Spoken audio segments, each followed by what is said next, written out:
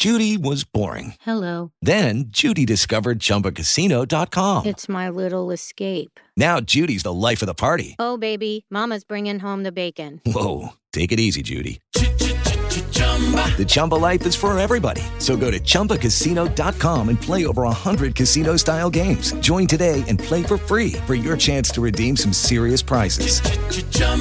ChumbaCasino.com. No purchase necessary. Void where prohibited by law. 18 plus terms and conditions apply. See website for details.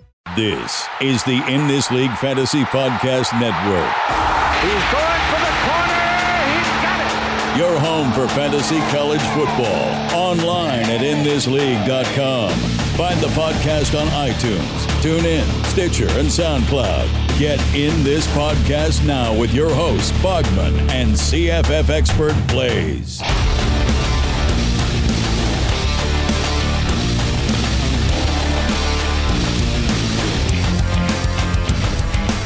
Welcome to episode 34, and this is a giant preview. We've been doing the conference previews. We've wrapped that up. Now we're going to do, it's not a conference, but it's the non-Power 5 teams, which is 52 total teams, including the independents, the Notre Dame, BYU, UMass, and Army.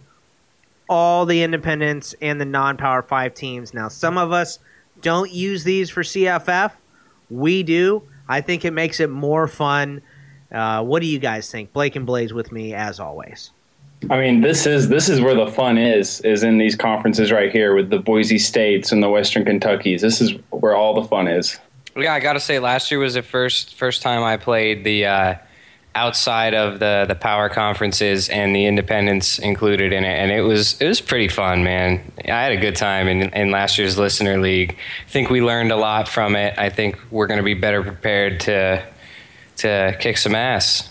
And the thing is when you use this many teams, you can have a league that's 20 teams deep, and everybody's still getting great players from somewhere.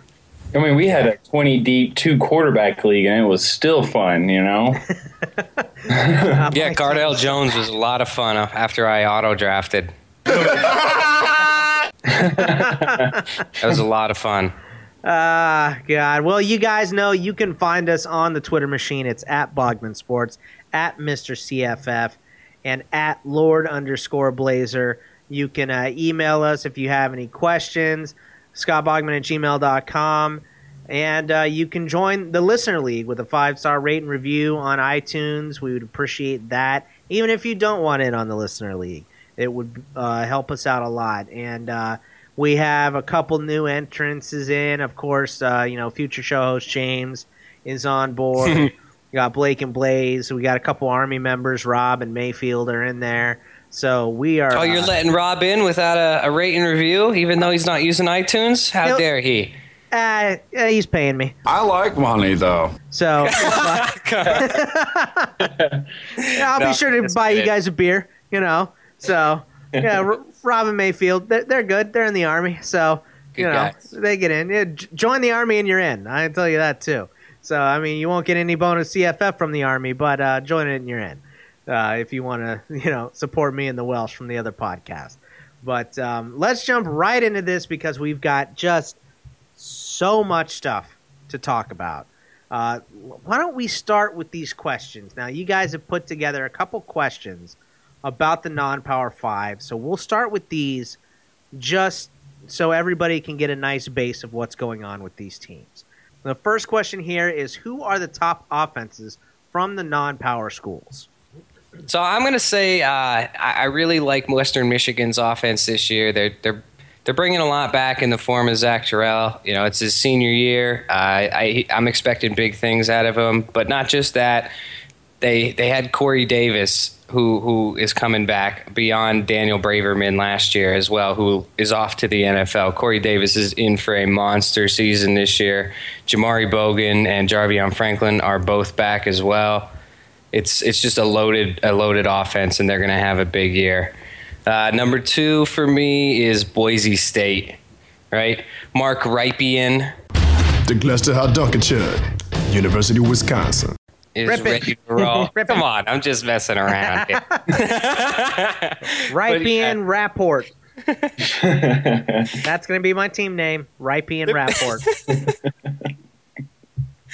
Brett Rippon, Jeremy McNichols, and Thomas Spurbeck, right? Three-headed monster for Boise State. And even though Western Kentucky loses Brandon Doughty, I still think having Taiwan Taylor and the rest of the guys that are going to be stepping up in everyone's absences should be enough to keep that team operating on full cylinders. They have a lot of question marks at quarterback, and we'll see if Mike White or Tyler Ferguson can end up stepping up for them. But I still think they're going to be a pretty powerful offense.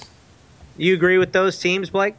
I'm with you with Western Michigan with their two-headed running back, and obviously Zach Terrell is one of the best quarterbacks in non-Power 5. Corey Davis is NFL talent, so he's going to have a monster year.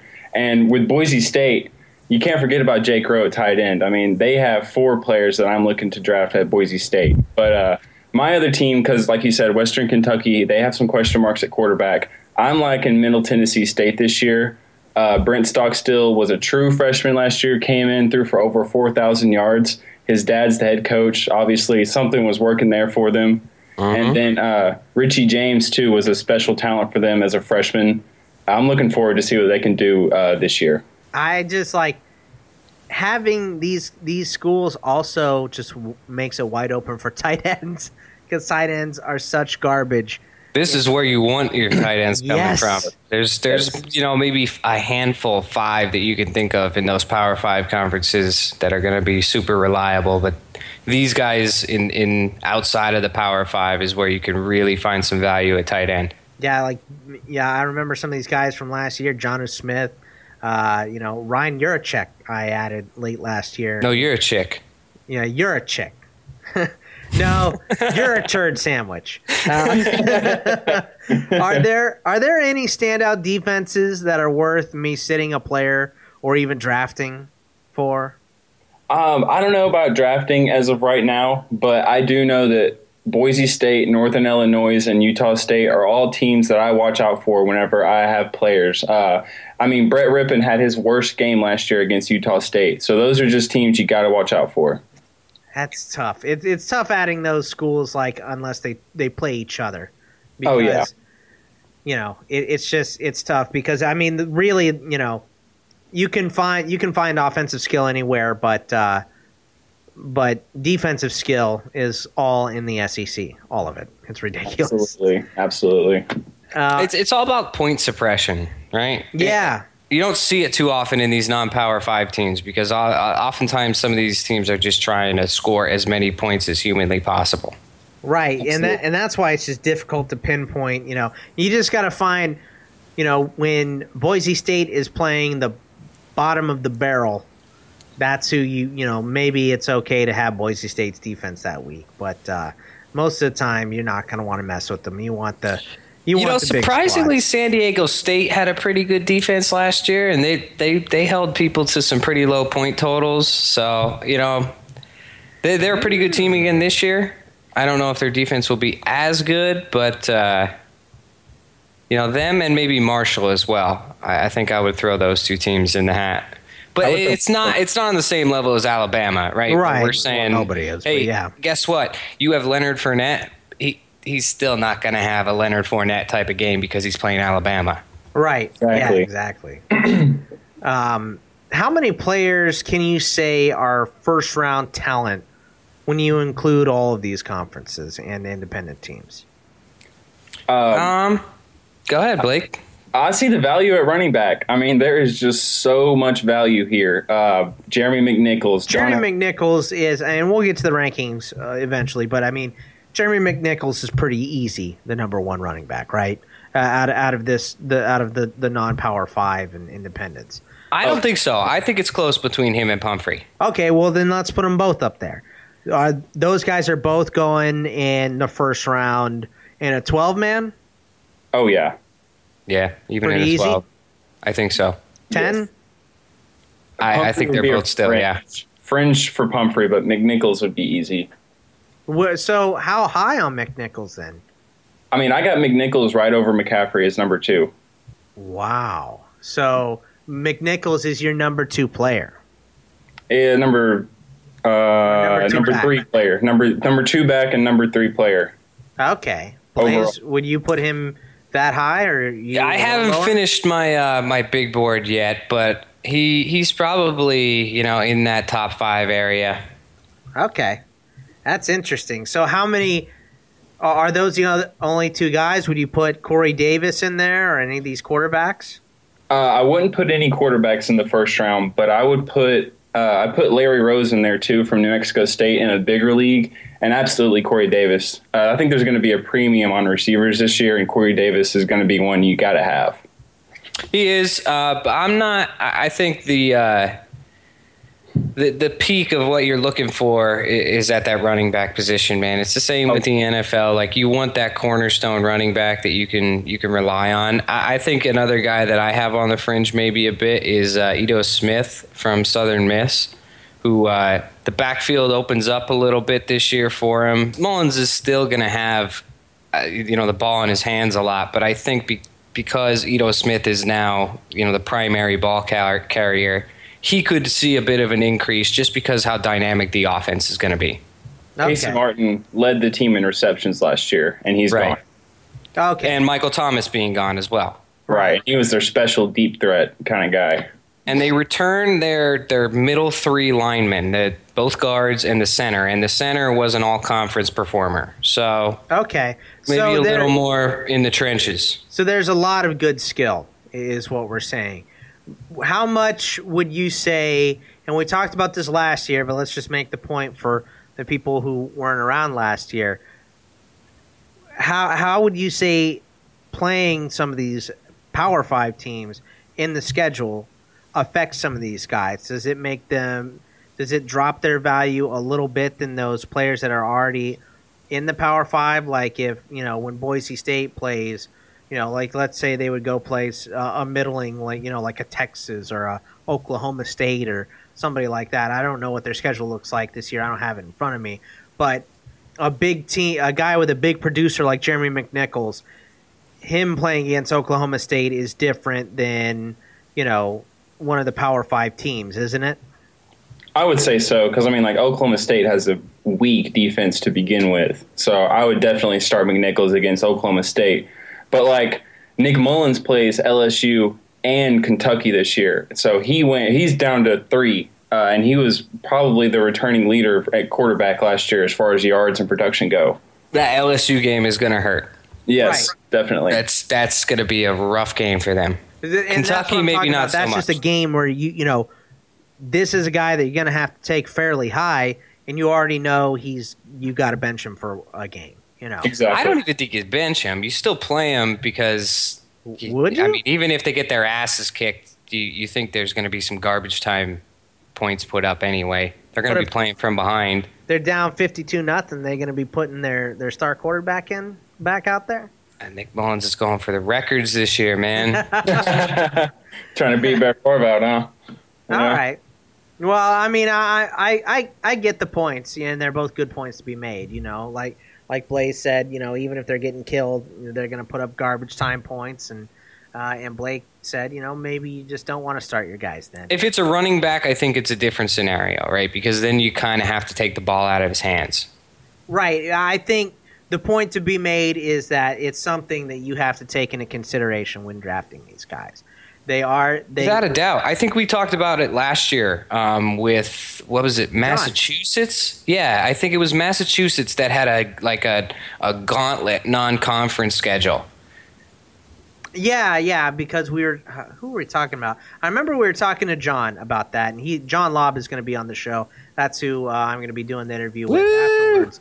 Yeah, it'll be good. It'll be good to catch up with John. And we were talking about that with him, and I said, well, are you going to start him, early in the season? And then he went to go look at the schedule, and he said, well, now that whoever it was, I can't remember who it was, but whoever it was, he went and looked at the schedule, and he said, well, I can't start him for the first 3 games because he's got tough matchups those first 3 games, being a small school player. And it might have been Pumphrey. We might have been talking about Pumphrey last year. I feel like it was San Diego State, but I could be incorrect there. Don't hold me to that. I think it might have been UMass because they played Temple, Notre Dame in weeks 2 and 3. Okay. Yeah. I was about to say the same thing. So okay, maybe it was Tajay Sharp or somebody then.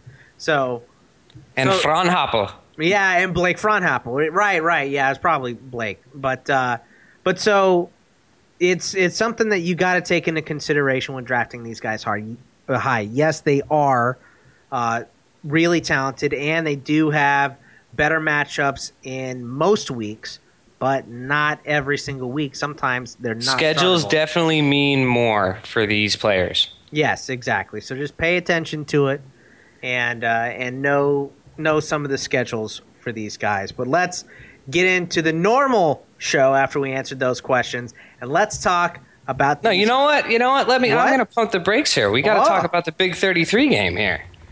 Oh, that's right. I forgot to ask you about that. You didn't give me my plug. You went to go see the Big 33 game. Now I went to go see Miles Sanders. Now explain what the Big 33 game is for everyone who doesn't know what it is. Right. The Big 33 is a high school all-star game in the state of Pennsylvania where the 33 players from PA play a different state. For a long time, for most of my life, it was against Ohio. I know, like, my dad's told me stories back in the day of them playing other states. Like, he saw Tony Dorsett play in it, like a lot of great players. So it's got a lot of prestige to it. Right now, they've been playing Maryland, the state of Maryland, since 2013. But check all those guys for Shanks.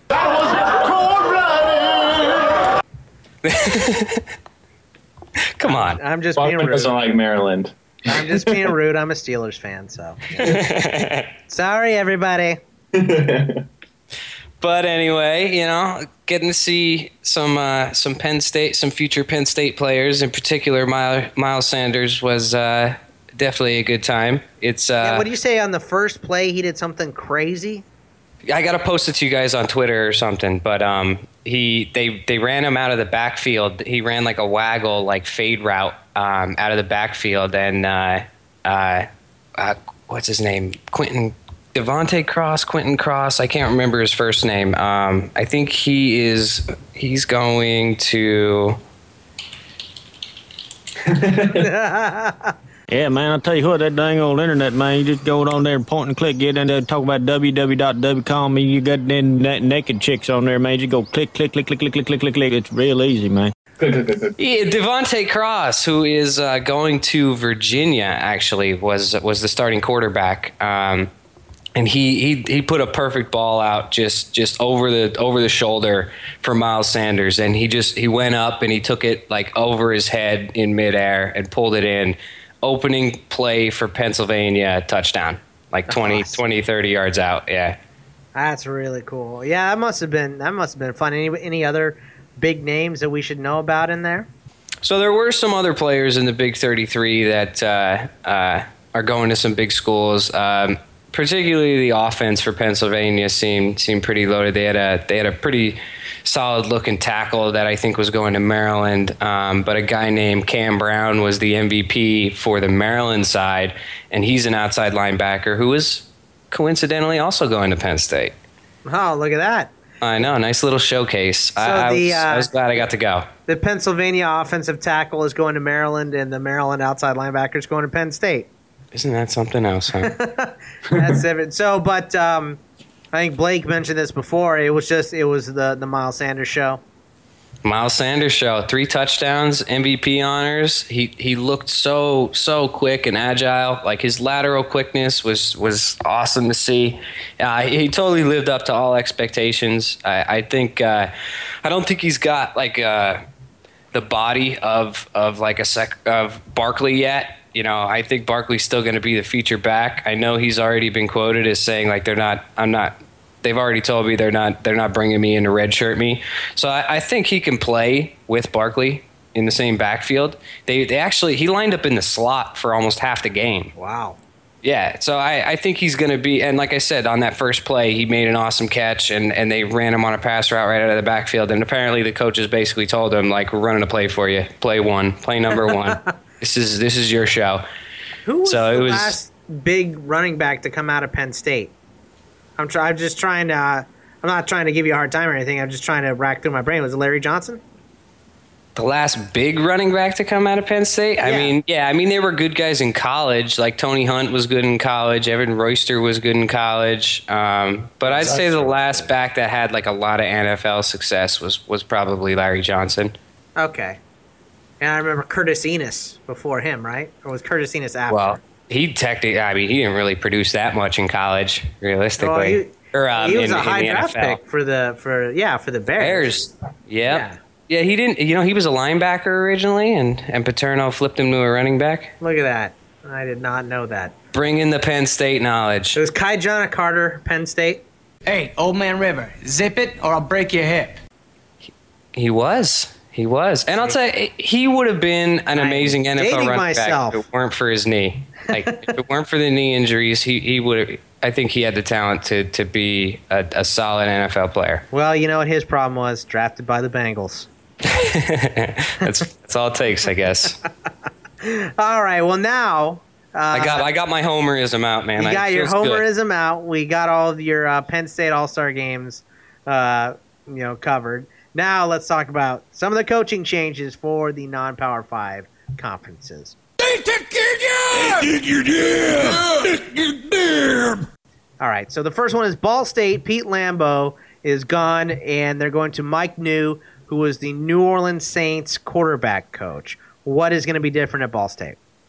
Well, I mean, I think they're going to throw the ball a lot more than they did last year. And this is a good hire because Ball State had a freshman in Riley Neal last year who was a really good quarterback for them. And I think now with Mike New in, who is a quarterback developer, it's going to help out Riley Neal, and he's going to be draftable this year. That's a good point. I like that. That's exciting. Anytime you take, a Sean Payton disciple away, I like it. Exactly. I like it. A lot of passing. Bowling Green, of course, goes from Dino Babers to Mike Jinks, running back coach at Texas Tech. Mike Jinks, actually, he was a Steele High School coach in Texas. He won state championships there and everything, and he developed Malcolm Brown from Texas. I know you know that guy, Bogdan. Hook him. Oh, yeah. And he also developed Tommy Armstrong Jr. and Justin Stockton from Texas Tech. So he's developed Power 5 players who have been stars for their team. I think this is a good hire for Bowling Green. They're going to run the ball, though, more this year. So it's not going to help James Knapp, and we're not going to see the usual Bowling Green offense. It's not going to be explosive like it was last year under Babers, who is known for his passing game. Georgia Southern. But you don't have Matt Johnson either. I mean, let's be honest. It won't be clear. Which means it's a good year to transition. Oh yeah. If you're going to transition, you want to transition when you have newer players in. You don't want to have a senior quarterback. Which I mean, it can help you get wins, but it's not going to help you in the long run because he's going to be gone immediately, and you didn't get to train anybody. So Georgia Southern is going from Willie Fritz to Tyson Summers, the Colorado State defensive coordinator.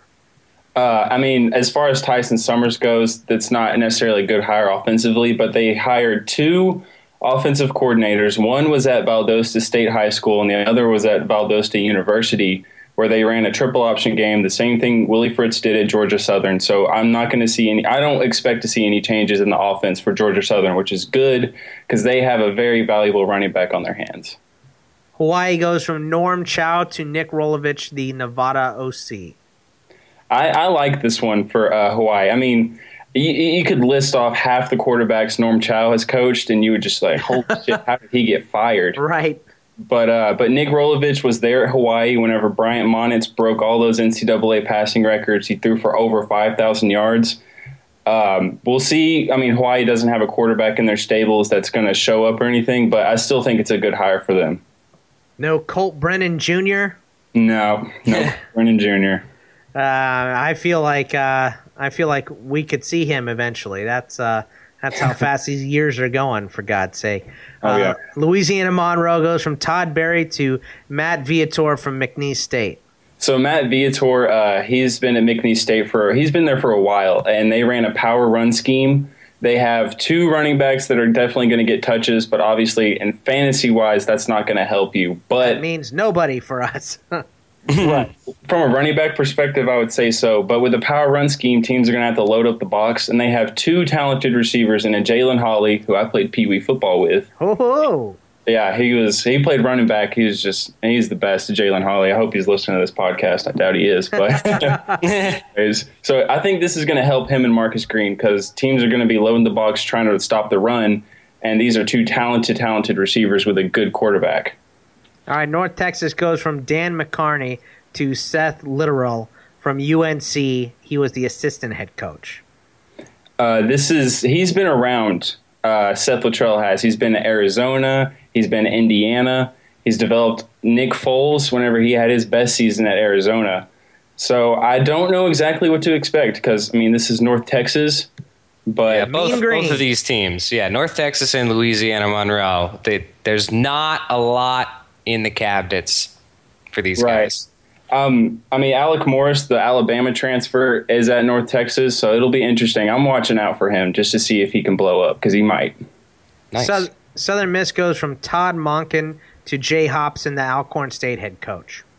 Jay Hobson is a defensive hire by all means necessary, but offensive coordinator Shannon Dawson was at Kentucky, and he learned under Dana Holgerson at West Virginia all about the air raid scheme. I don't see Southern Miss changing their offensive style at all, which is good because, they have a ton of players this year. Yeah, I'll add to that. I think this is a pretty good hire for Southern Miss. They're going to hurt with the loss of Monken, but Hobson was successful at Alcorn State in FCS, so he was successful there. I think he can bring a lot of. He's bounced around at a lot of big programs through the years, and he's been at Southern Miss in the middle 2000s there as a defensive coach. So it's a good fit. Blaze approves. Yeah. Texas State goes from Dennis Francione to Everett Withers, the James Madison head coach. Wasn't he at James Madison forever? Actually, he was a quarterbacks coach at Mississippi State recently for a little while. He developed Dak Prescott. Okay. And now they have Tyler Jones at Texas State, who is a really good quarterback for them. So this is a good hire. Everett Withers is good for Tyler Jones. Toledo is moving from Matt Campbell to Jason Candle, the Toledo OC last year. Yeah, I don't see anything changing from an offensive perspective for them. If anything, it'll be more offensive for the team. That'll help Kareem Hunt, their new quarterback. I like this hire for Toledo. UTSA, who always has tough defense, always plays tough defense, goes from Larry Coker to Frank Wilson, the LSU associate head coach and running back coach. Yeah, man. Frank Wilson has developed Stephen Ridley, Spencer Ware, Jeremy Hill. He touched on Fournette for a little bit. Phrasing. I had to do it. But now he has Jarvian Williams is the UTSA running back. He's a senior this year. I can see value with him, with Larry Coker now being the head coach. He's gonna make Jarvian Williams the focal back in this offense. BYU goes from Bronco Mendenhall to Kalani Sitaji, the Oregon defensive coordinator.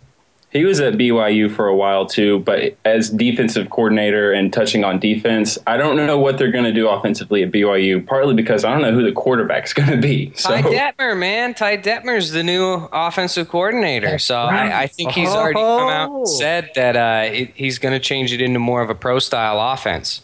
Didn't he? I think he threw a pass in their spring game, too. I don't know why the hell I remember that, but I didn't know about that, though. That's interesting. Yeah, it's a big shift. Oh, yeah. Is it cool or is it a travesty that, Ty Detmer doesn't have to pay for any drinks in Utah, but is there any county in Utah that's not dry?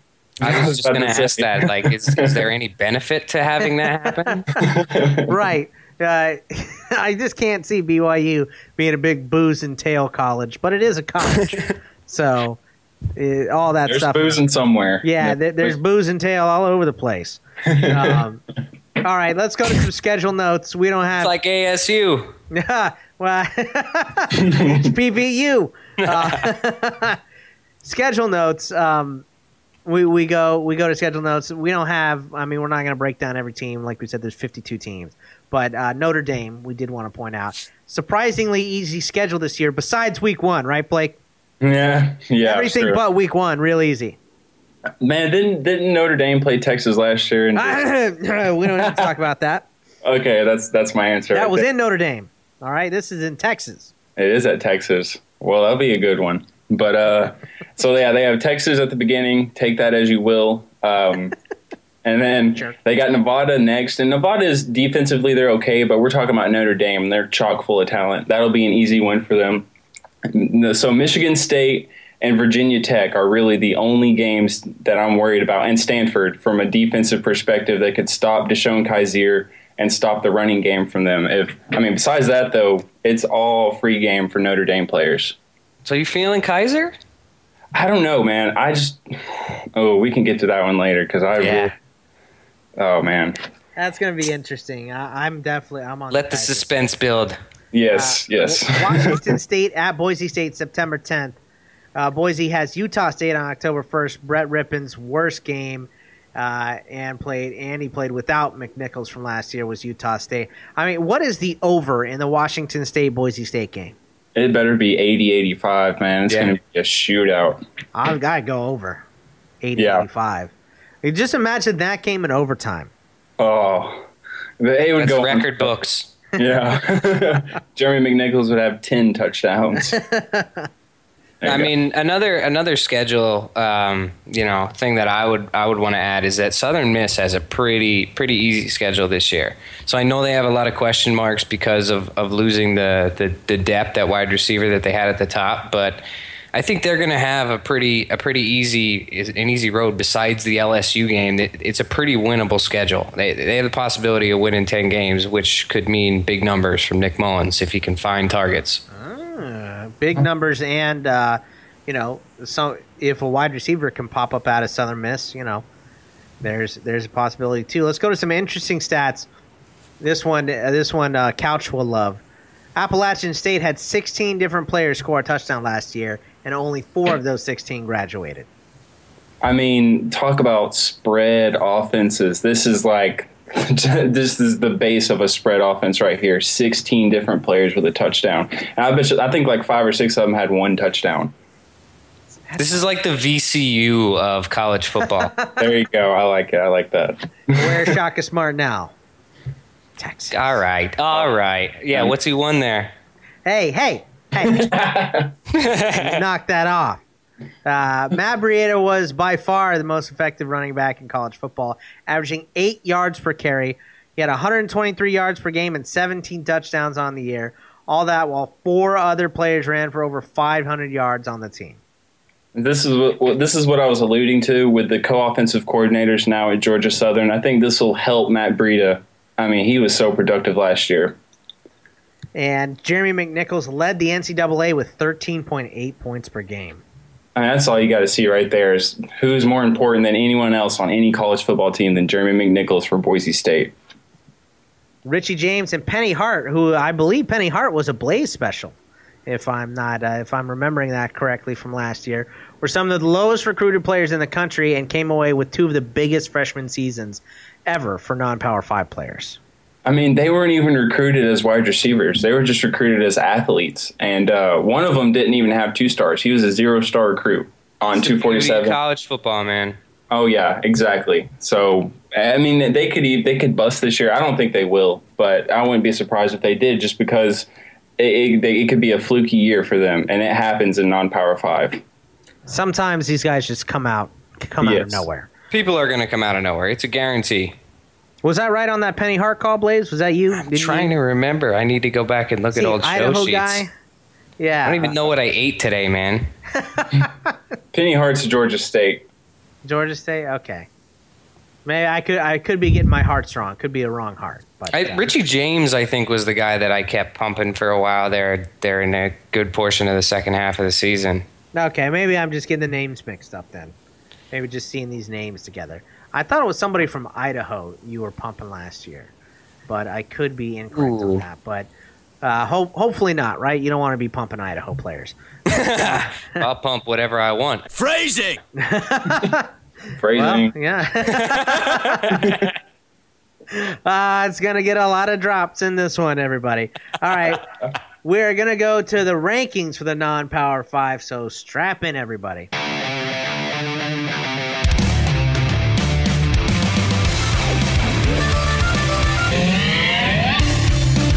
All right, so Blaze, I got your quarterback list up here.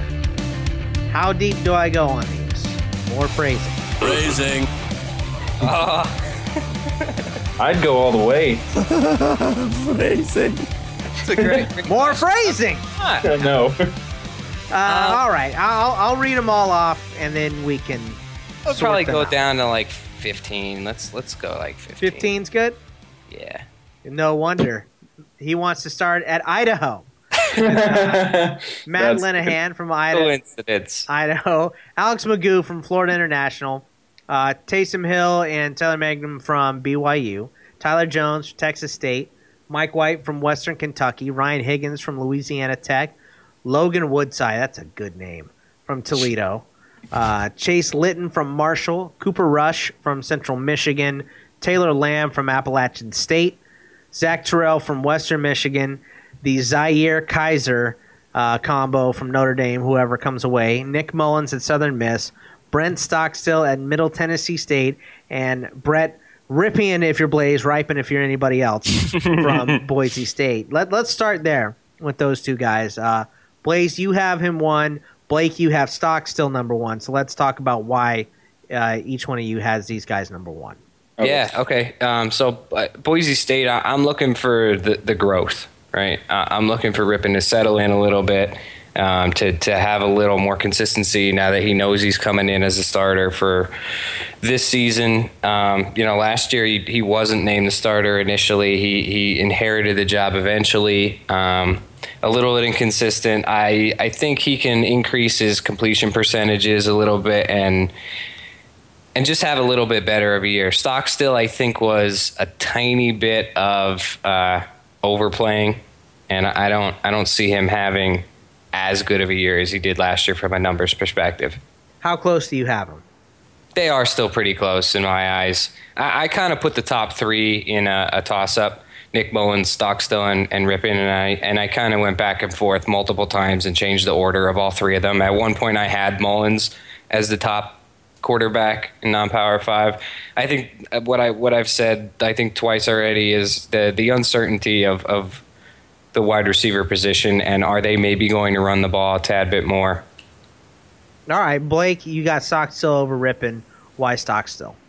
I think Stockstill has more upside. I think his offense is more suited to the quarterback, whereas Boise State has a balanced offense. And, I think Ripien could have games where he just busts because McNichols is going to get the ball so much that they could blow out teams, and Ripien just doesn't get the production because he doesn't have to.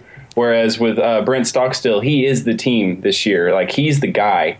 And I just think he has a lot more upside. He threw for 700 more yards than Ripien did. I think he had like 10 more touchdowns than Ripien did. So I like Ripien. I just think Stockstill has more upside, and he's in a better offense. Are they close with you as well? Oh, yeah, they're in the same tier. Like, there's tier 1, but I just think Stockstill has more upside, and I'd rather have Stockstill on my team. Do you do you agree with Blaze? Is Mullins close to that tier or in that tier? He's not in my tier 1, no, and I'll explain why. I think, Blaze said Southern Miss has a pretty easy schedule. I would go and say they don't because they play 2 SEC teams in their non-conference schedule, and that to me, that's 2 games where I'm not going to start Nick Mullins. He lost his top 2 players, and plus, Mullins in 2014, he threw for 2,500 yards, and then the very next year he threw for 4,000. And that just seems a little fluky to me. I think he could bust this year, losing all those players and all that production. So I'm iffy on Mullins this year. So moving down to number 4 on both your list, and you guys both have, the Notre Dame quarterback. Would you, Blake, you have Malik Zaire. For Blaze here, it says Zaire, Kaiser, whoever takes it. If Kaiser was the starter, would he be the same at number 4, Blake? Oh, absolutely. I think they're both. Whoever starts is going to have like the exact same amount of production because they're pretty much the same quarterback, and it's crazy. I was listening to the Sports Illustrated College Football podcast, and they had on the guy who was covering Notre Dame. He's covered Notre Dame since 2001, so that's 15 years. And he said that he would lean towards Kaiser starting. He said they're both probably going to get time, which will probably hurt both of them. But dude's been covering the team for 15 years, and he's leaning towards Kizer. So for right now, if I'm drafting today, that's what I've heard most recently, so that's who I would go with.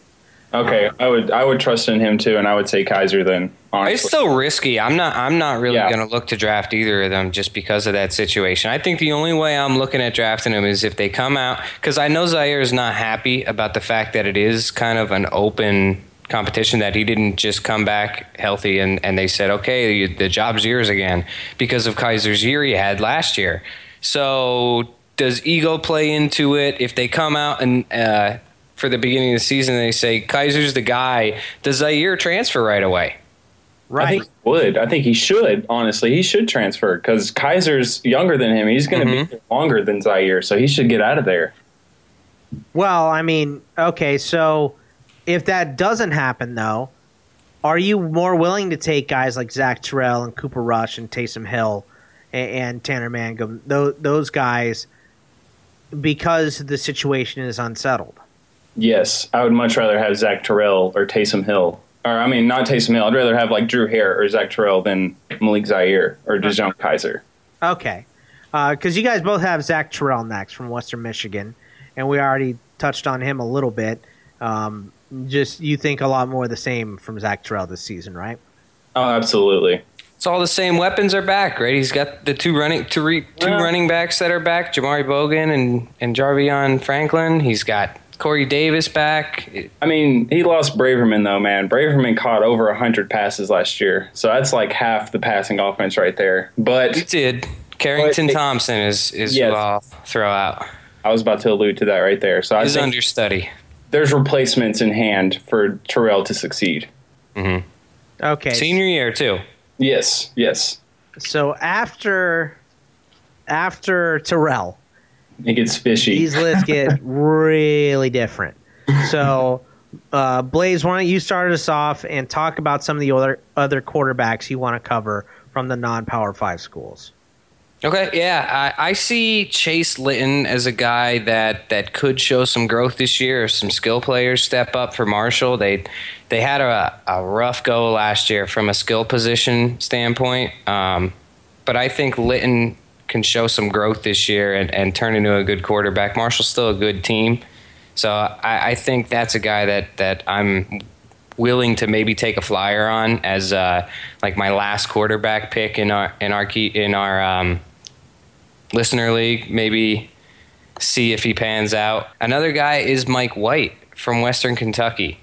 I think Western Kentucky has still got the chance to be the best team in Conference USA, and it's going to take one of these quarterbacks to step up, either him or Tyler Ferguson. From everything I've heard, Mike White is leading the way now that Nelson Fishback tore his pectoral muscle. He was the backup last year to Dowdy. So Mike White transfers in from USF, where he wasn't successful necessarily, but he came with some recruiting hype.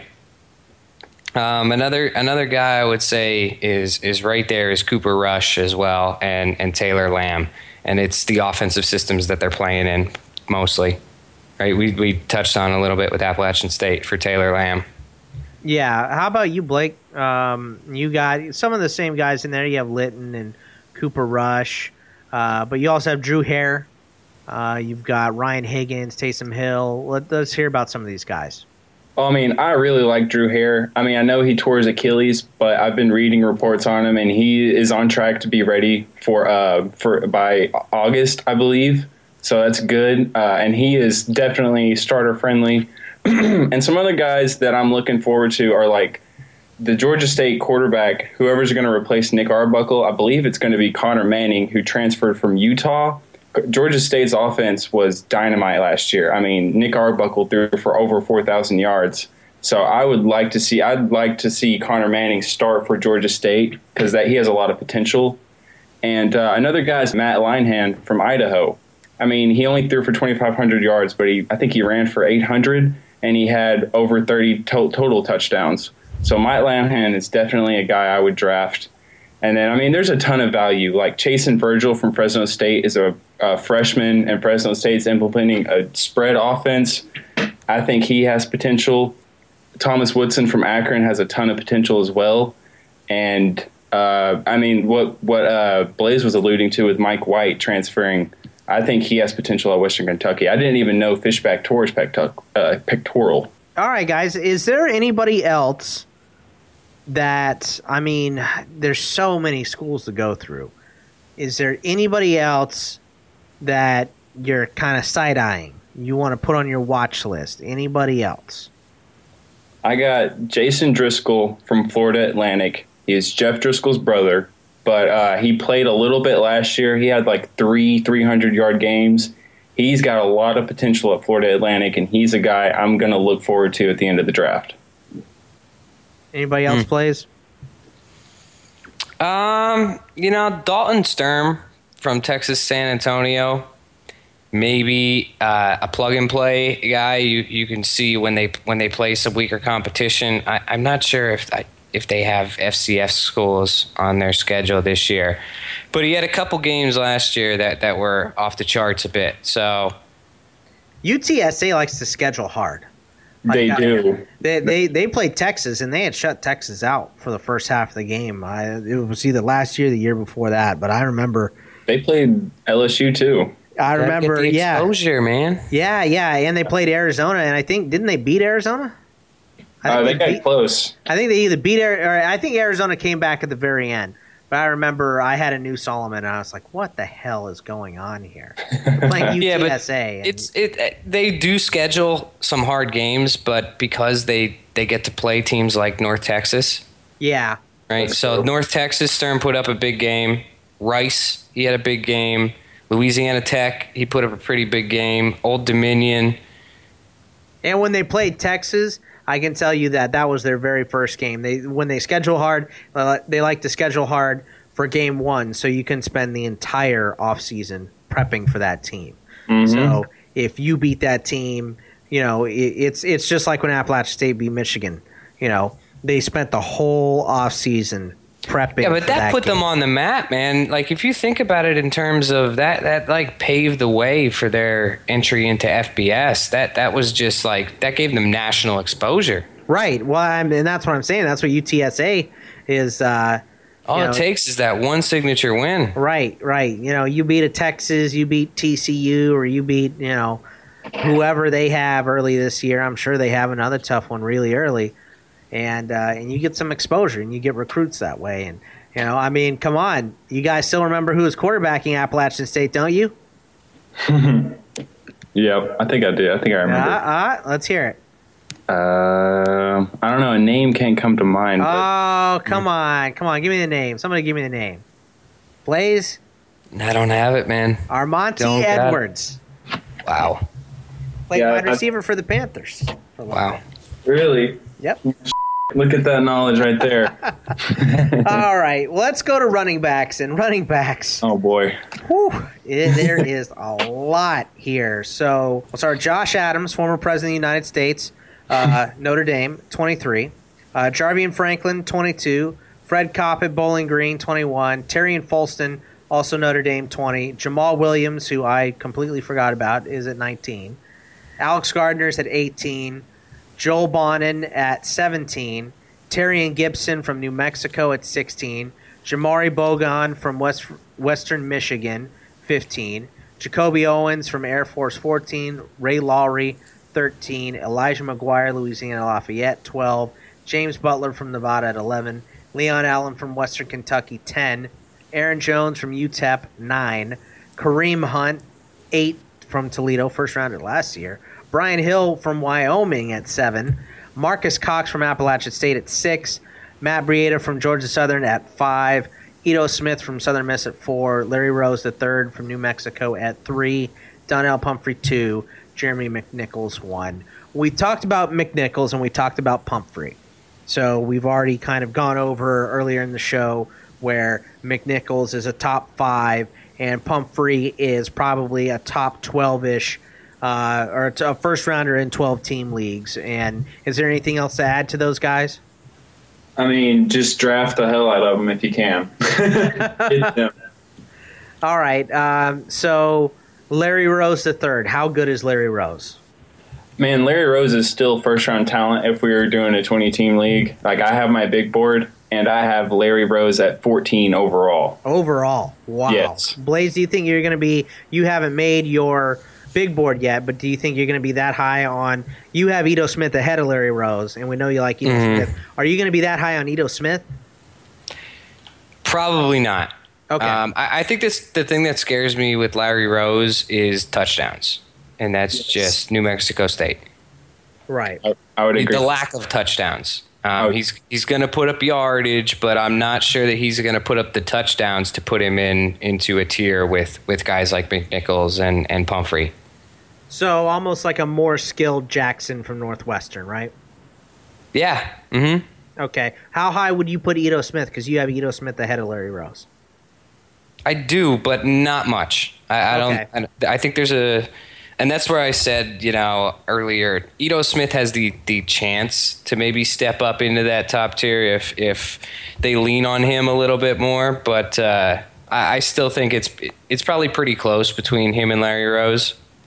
Okay. Now, after those top four guys, the list become very, very different. So I'm going to do the same thing I did with the quarterbacks. Blake, take it away with your running backs. We'll give you a little while to talk about your guys, and then Blaze, you can talk about your running backs, and then maybe we can talk about the differences that you guys have in them. So, Blake, take it away. Okay. Well, first of all, I got to give some love to my Wyoming running back, Brian Hill. I had him in my top 40 last year, and y'all gave me a bunch of shit because I had a Wyoming guy in the top 40 in the I want you to find the clip. Prove it.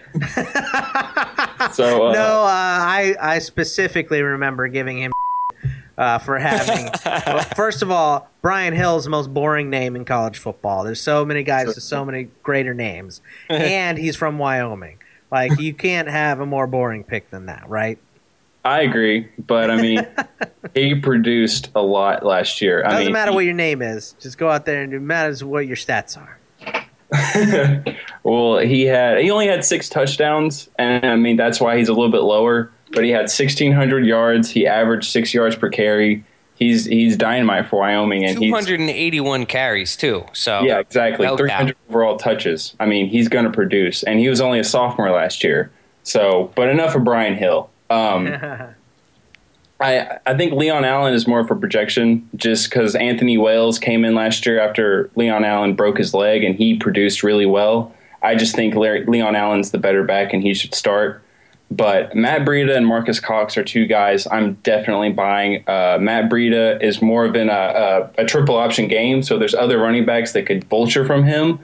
But, man, he, like I said, in the interesting stats, he averaged 8 yards per carry and he had 17 touchdowns.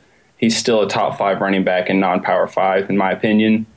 So I think the problem with these running backs is people are going to value guys like Jamari Bogan and Jarvian Franklin high, but I don't think you should because they're going to split carries. And that's the problem is you need to buy guys like Brian Hill or Aaron Jones from UTEP who are the focal point of their offense. I mean, their quarterbacks are going to throw for less than 2,000 yards because they're going to give the ball to the back.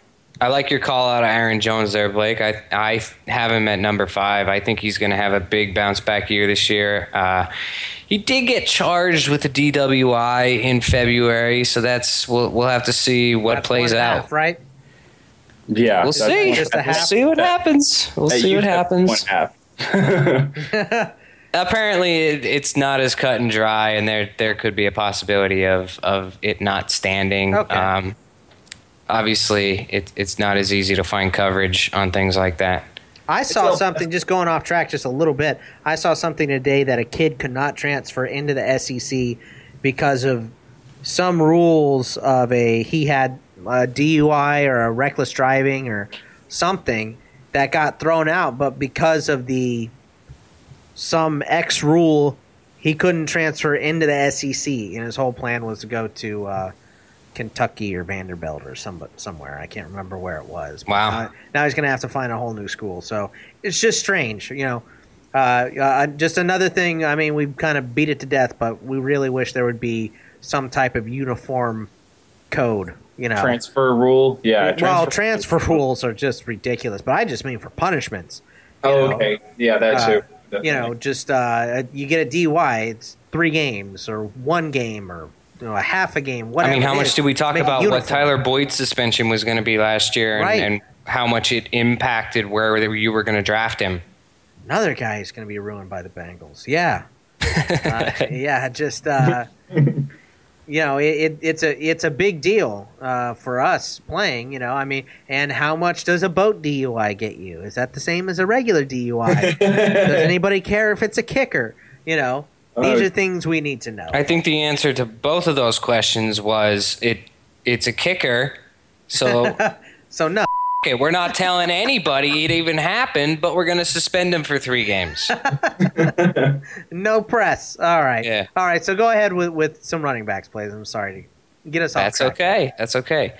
I'm going to jump next to Kareem Hunt, who I mean, the talent is there, and he had such a big year 2 years ago, and everybody was expecting him to be huge last year. They didn't want to wear him down, so they he's not the only ball carrier in the Toledo backfield, and Toledo's a good team, but I'm hoping that Kareem Hunt can have a big year again this year and turn into what everybody thought he might have been last year. He had a DUI at the beginning of the year too. That really screwed up his entire season, I feel like. It did, yeah, it's true too. So maybe he's earned the trust of everybody back, and he's the feature carrier again. But So here's a name for you, Bogman. Jamal Williams from BYU. Blast from the past. Yeah, of course I draft Jamal Williams year 1. Did he break his leg or did he quit playing? Tore his ACL, right? Yeah, tore his ACL. I thought he was gone. Like, when we were prepping for the show, it's like, I saw Jamal Williams on the list. I was like, isn't he gone? He's he was back. Gonna leave, and then now he's back. That kid is back on the escalator again.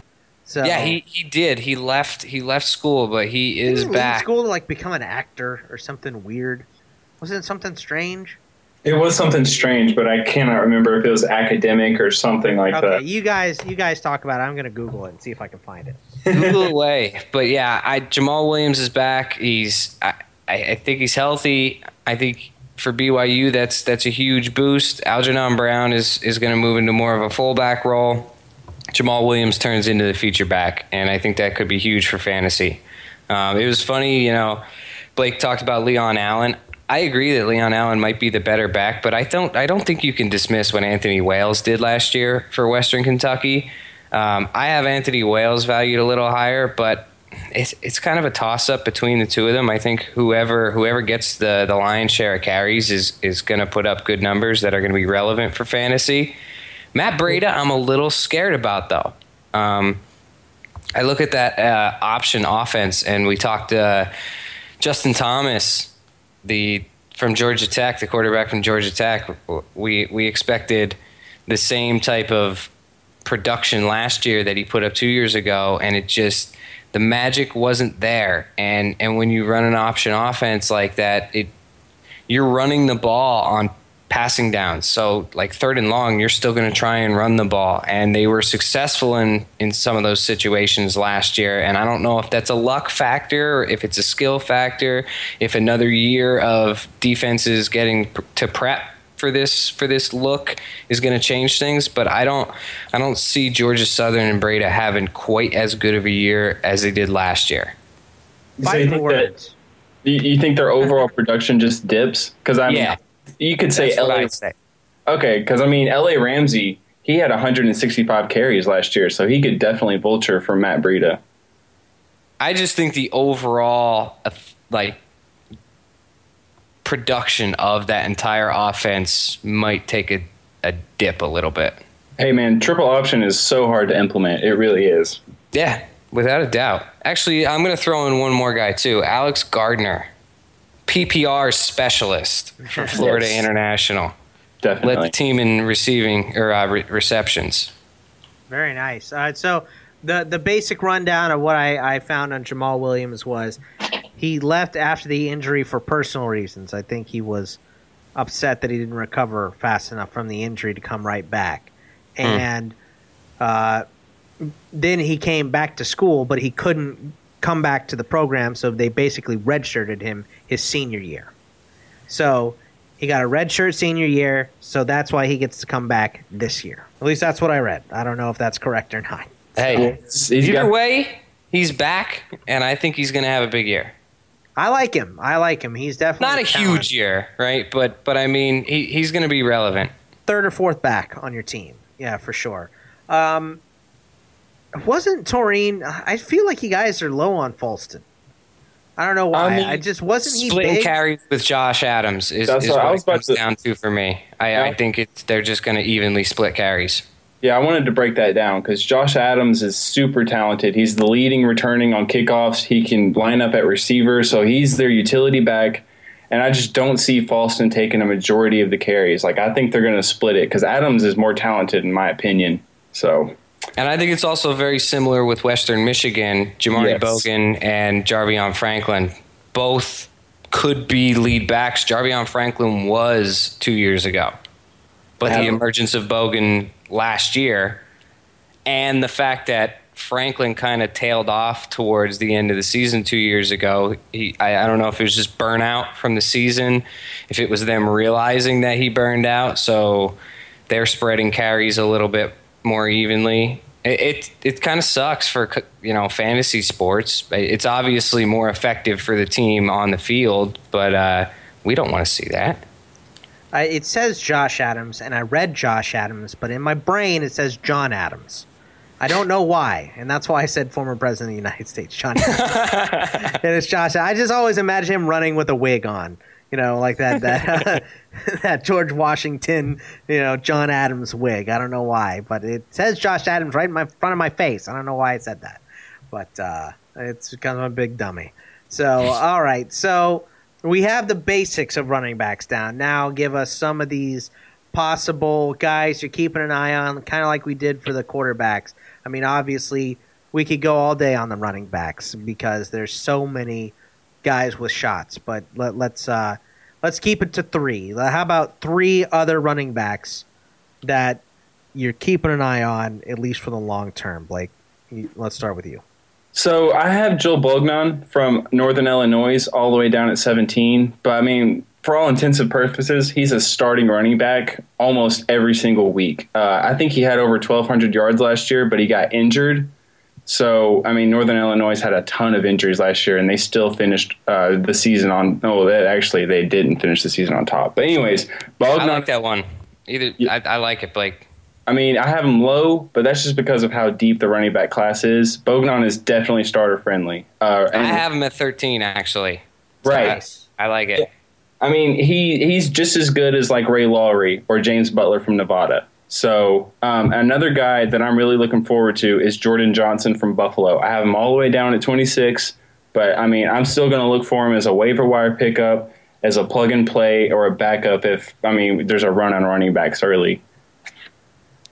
And I guess my third guy would be Warren Ball from Akron. Warren Ball transferred from Ohio State, so it's Ohio State talent in Akron.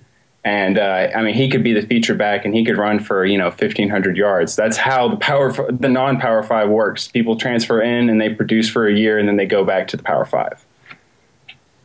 Man, so Warren Ball over any Texas Tech wide receiver for you. That's a good one. All right, Blake, give us your guys. Who are you side-eyeing and looking possibly down the line a little bit at as far as these running backs from the non-Power 5 go? Yeah, Blake mentioned him. Ray Lowry from Old Dominion had a couple big weeks. I think I look for the same type of thing this year. He's still a really talented running back, but he plays at Old Dominion, unfortunately. So I think he's somebody you can exploit for some matchups here and there. Johnston White from Arkansas State could end up having a little bit more of an impact this year.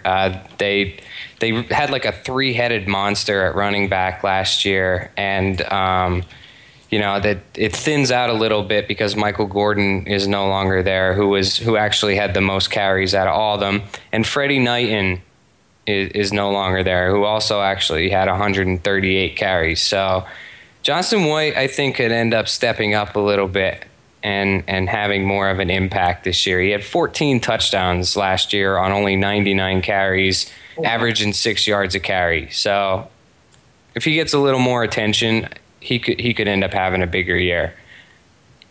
Okay, any more or just those two? Oh my God, like that was a bad thing. I didn't even see this guy, Johnson. Man. Look at that. I would throw out, Marquise Young from UMass maybe.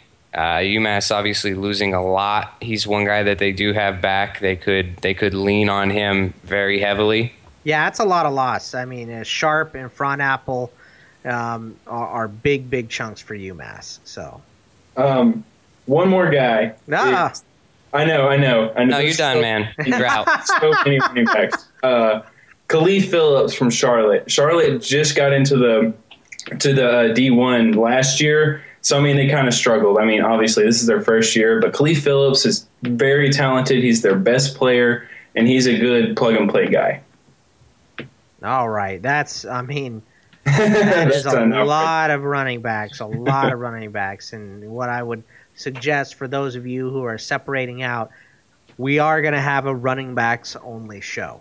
So come back for that one, and we'll get you set on all of your running backs then. But it's a lot to go over now, and more to go over. We're going to move on to wide receivers. Blaze, should I just read the whole list? You could probably start at like 20 and go up from 20. Well, okay, yeah, because I was going to say 19. I have to read his name. Oh, my gosh. Good luck. All right. 20 is Jalen Williams from UMass. Replacing Tajay Sharp. We know all about that. Okay, number 19. Okay. Equanimeous St. Brown. Swarthampton, L. Gooding, Splat, Saskatchewan University. Equanimeous. Or equanimous. Pand. Pam. The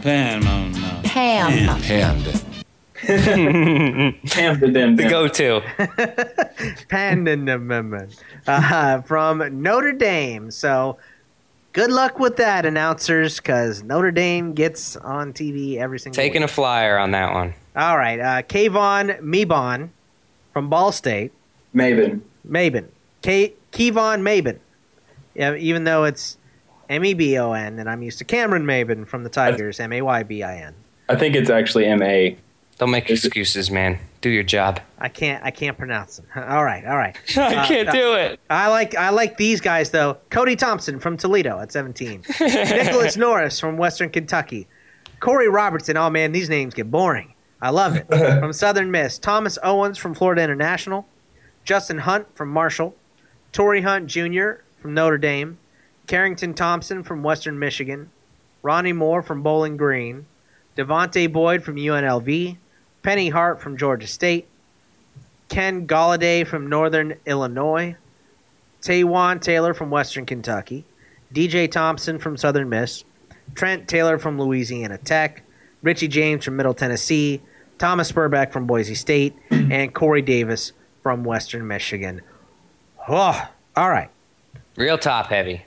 So let's start with Corey Davis. How high on Corey Davis overall do you guys think? I have him at 16 overall right now. So first-round talent. First round for our league, which is 20 rounds, or 20 people. Blake? I don't know. I don't know if I'm going that high with him. Would you put him in the top 2 rounds in our 20-man? Yeah, I would put him second round. Yeah, second round. So he looks like he's a borderline late first, early second round pick in our Giant League. That's where I think is good value for him. Yeah, definitely. Okay, what were his numbers last year, just so we get a baseline on these guys? Yeah, so he had 89 catches for 1,400 yards and 12 touchdowns. Just for comparison, Daniel Braverman, his teammate, had 108 catches for 1,300 yards and 13 touchdowns. So pretty similar yardages, pretty equal amount of touchdowns. Braverman just came up with about 20 more catches than him.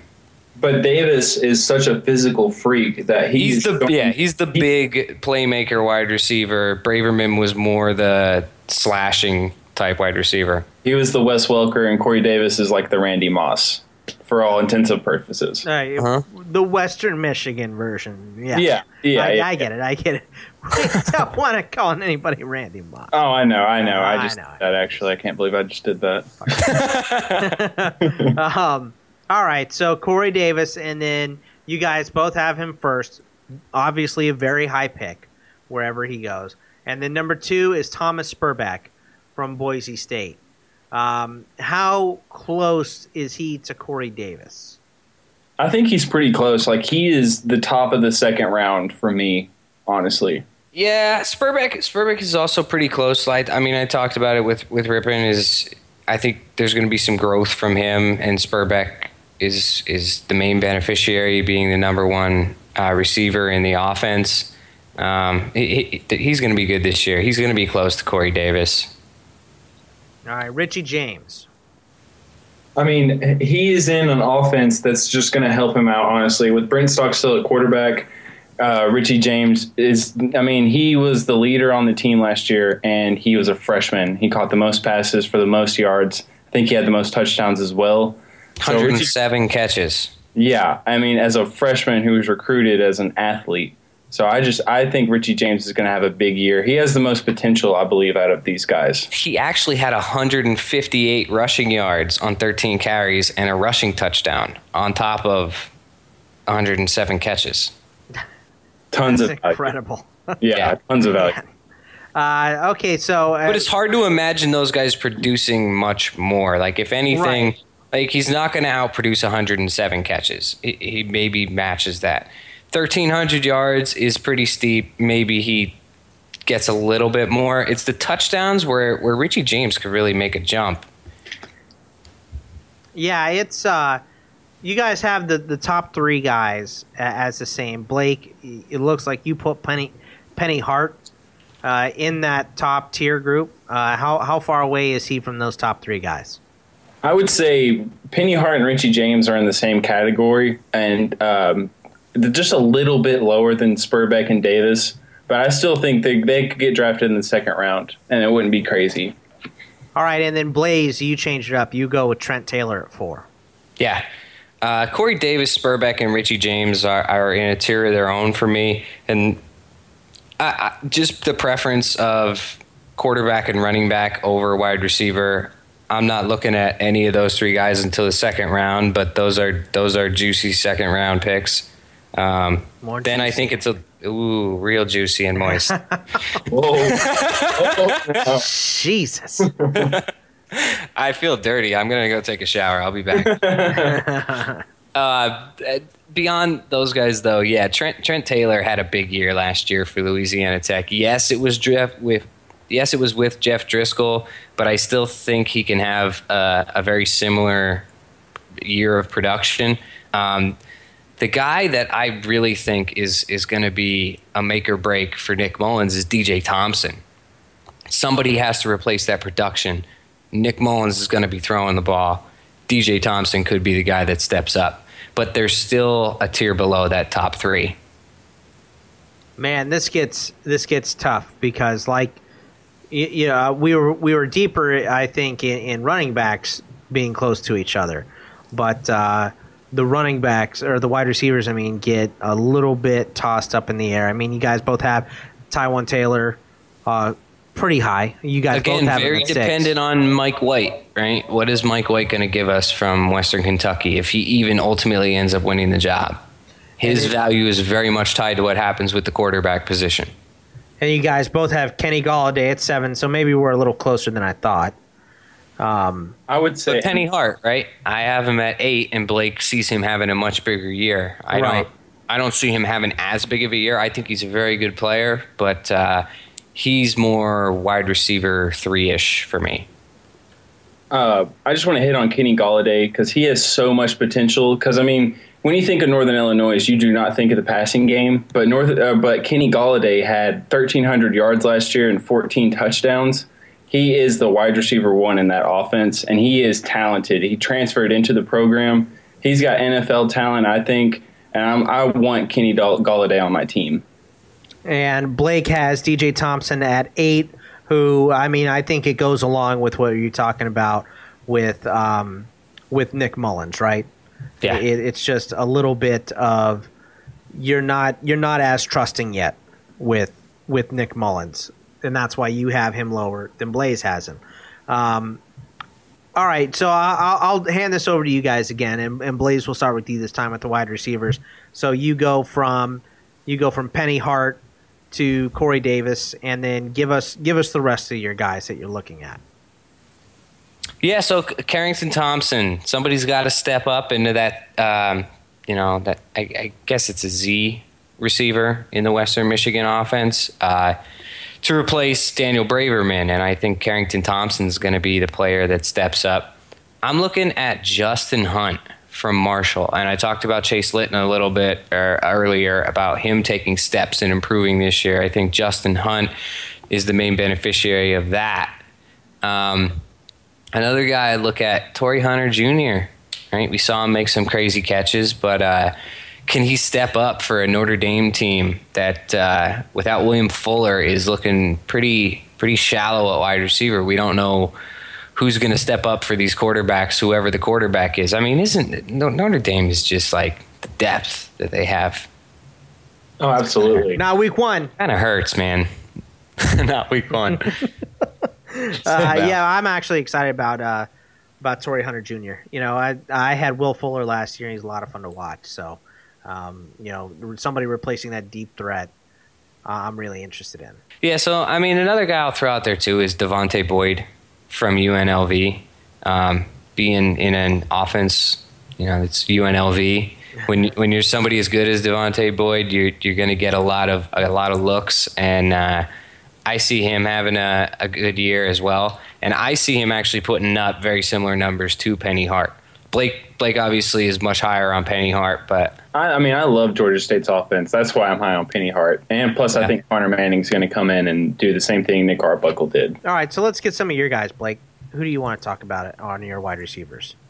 So one guy is as Jerome Lane from Akron. We talked about him during the bowl preview podcast. He was a linebacker converted wide receiver. He's the number one receiver in this offense. He didn't have over 1,000 yards, and I'm not saying go out there, draft him as a starter, but he's a good plug-and-play guy. So I like Jerome Lane this year. I like the Devontae Boyd call-out, Blaze. He's just like Jerome Lane. He's in a poor offense, but he's the number one receiver, and he's a good plug-and-play guy. And I think Levante Bellamy from Western Michigan is more suited to the Daniel Braverman role of a slot receiver that, he's a route runner. Bellamy was recruited as an all-purpose back, so he has a lot of talent out in the open field, and I think he has potential in this Western Michigan offense. So I like him a lot. So Kevin Maben from Ball State, he's a guy that I'm really looking forward to. He's the number one wide receiver in this offense who's looking to improve this year with Mike New as head coach, Riley Neal at quarterback. There's a lot of potential here, and I really like Kevin Maben. He's got talent. I would draft him. And then, are you serious with it's Kevin? It's Kevin. I mean, Kayvon. I'd say Kevin because it looks like Kevin to me, but it's probably Kayvon. Okay. I mean, because it's. I mean, look, if you're not looking at it, kind it's KEV capitalized ONN. Kevon. Kevon. It looks like Kevon, or Kevon. I don't know, Pand. But, it's my southern accent. I like to make everything simple, and so it's my Kevin Maben in his rapport. There you go. But Kevin Maben from Ball State. That's a guy I like, and Chaz Anderson from Boise State. I mean, Boise State's going to air it out. Not a lot, but Chaz Anderson is the second receiver. Thomas Burbeck's going to get a lot of double teams, and Chaz Anderson's another plug-and-play guy. So those are my guys I'm looking forward to. I mean, at the end of the day, we can make some estimations here, but I think beyond that first group, that top 10 area, there's probably going to be players. I mean, there's a lot of position battles right now going on. That there's going to be players that maybe when we get closer to the season actually starting, we'll be able to identify some more players. But it gets murky after the top 10, and that's why we do the wide receiver show. We do position shows Yeah, no, this is a lot of fun going through the conferences. Right. I mean, this is your base. Because we did not get this deep last year. Right. This is your base. This is, stuff to go into the season kind of knowing, and then you get more and more knowledge as the year goes on. So we're just stuffing the turkey. That's right. Yeah. We're preheating the oven right now. So. My mouth is watering so much. Is there anything else we need to talk about on wide receivers? I would just say, like Blake said, it's really top heavy. So after you get past that top 10, like after you get past Torrey Hunter Jr., you're going to look back to the Power 5 for your teams if you're including the non-Power 5 conferences. Yeah, you want Cal wide receivers at that point. So, yeah, I get you on that. All right, well, let's go to the most depth of anything here. Tight ends. I can't believe this. Blake, you've got 9 listed. All draftable. I'm just going to read them all off. There you go. I love number 9, badass name, Alize Jones from Notre Dame. Are you kidding me? Awesome name. Number 8, Barrett Burns from Appalachian State. 7, Ryan Yorchik from Marshall. Not going to do it, Blaze? Come on. Yorchik. 6, Terry Pettis from Middle Tennessee. We are 5 years old. Jake Rowe, 5 from Boise State. Keith Rucker from Georgia State, 4. Gerald Everett from South Alabama, at 3. 2, Deion Watson from Idaho. Idaho player showing up. And number 1, Ben McCord from Central Michigan. So let's talk about tight ends and draftable tight ends. That, half the reason for putting non-Power 5 teams in the group is to get some decent damn tight ends because they are worthless all over the place. They really are. But, I mean, I'm looking Ben McCord, Deion Watson, Jake Rowe, Ryan Yurichek are all guys that after Jake Butt and Jordan Leckett and Jalen Samuels, all those guys are next. They are right there with them. Yeah, Blaze, you got a couple extras. You got Jonnu Smith, who was big last year from Florida International, Billy Freeman from San Jose State, and then the rest, Alize Jones. I just like saying his name. So all right. So let's talk about how you would list the tight ends then. I mean, obviously, tight end is not deep. So, Blaze, do you agree that it is some form of Jalen Samuels, Jake Butt, and Jordan Leggett, and then these guys? Man,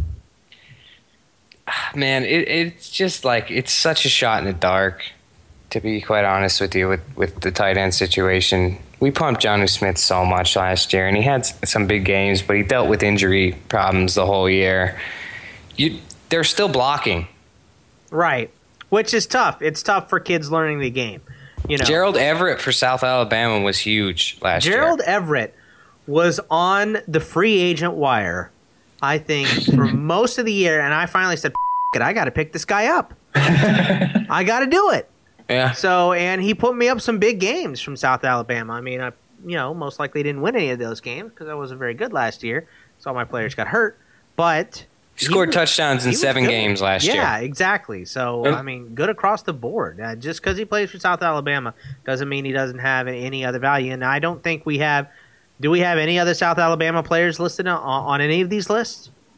No, that's why. Gerald Everett, number 1 option. Yeah, and just the same way we talked about Jonnu Smith last year, he'll make an ass out of all of us. Awesome. I mean, Blake sounded way more excited about these. You don't even have Ben McCord on your list. Why no Ben McCord? I don't even know who Ben McCord is. That's exactly why. Hey, man. Cooper Rush lost his number 1 target in Jesse Kroll, and now Ben McCord's his number 1 target. And see, Cooper Rush, that's why Blake is Mr. CFF. He goes deep on the tight ends. Phrasing. Phrasing? Well, I f***ed up. I didn't put Jonnu Smith in there, but he's definitely draftable too. So, I mean, and I think you made a point right there, Bogman, with it, just because a guy plays for South Alabama, if he's a tight end and he's producing, dude, and the guy that you have is not getting it done for you, drop him and pick up someone else. Because I really think that's why he was on that free agent wire for so long last year. It's just because South Alabama is not a college football powerhouse, but the guy. When you get nervous from week to week, right? It's like, it was just a big week. It was just a streak. He had a bad game. He just put up 30 points. Yeah. Gerald Everett had twice as many catches as the next guy for South Alabama, so that's how good he is for them.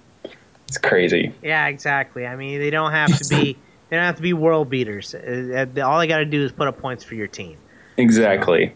And some of these guys are in, high-powered offenses. We talked about how Georgia State should be pretty good, how Boise State is going to be really good, Middle Tennessee is going to be very good. So, I mean, sometimes it's just, the tight ends are so bad, you take one of these guys, they're going to be in the red zone a lot. Hopefully one of them goes to the tight end. Right. The whole benefiting from being in a good offense is definitely, I think, what I targeted a little bit more besides Everett and Jonnu. All right. I think that is everything. Are there any more points that we need to make on the Power 5 before we end? Non-Power 5. The non-Power certainly 5. Not the Power 5. My God. It is late, and I am making mistakes. It's even late for me. It's all good. But are there any more points we need to make on the non-Power 5? I would just say that if you play CFF and you've never done a non-Power 5 league, you absolutely have to try it because it is fun. Yeah, you really want to pay attention to your scoring in the leagues as well if you're playing non-Power 5. We talked, I mentioned Alex Gardner as a PPR specialist. It also comes into play when you're talking about quarterback scoring, right? Is your quarterback touchdowns are you taking 4 points? Are you getting 6 points? Because that totally changes your big board, right?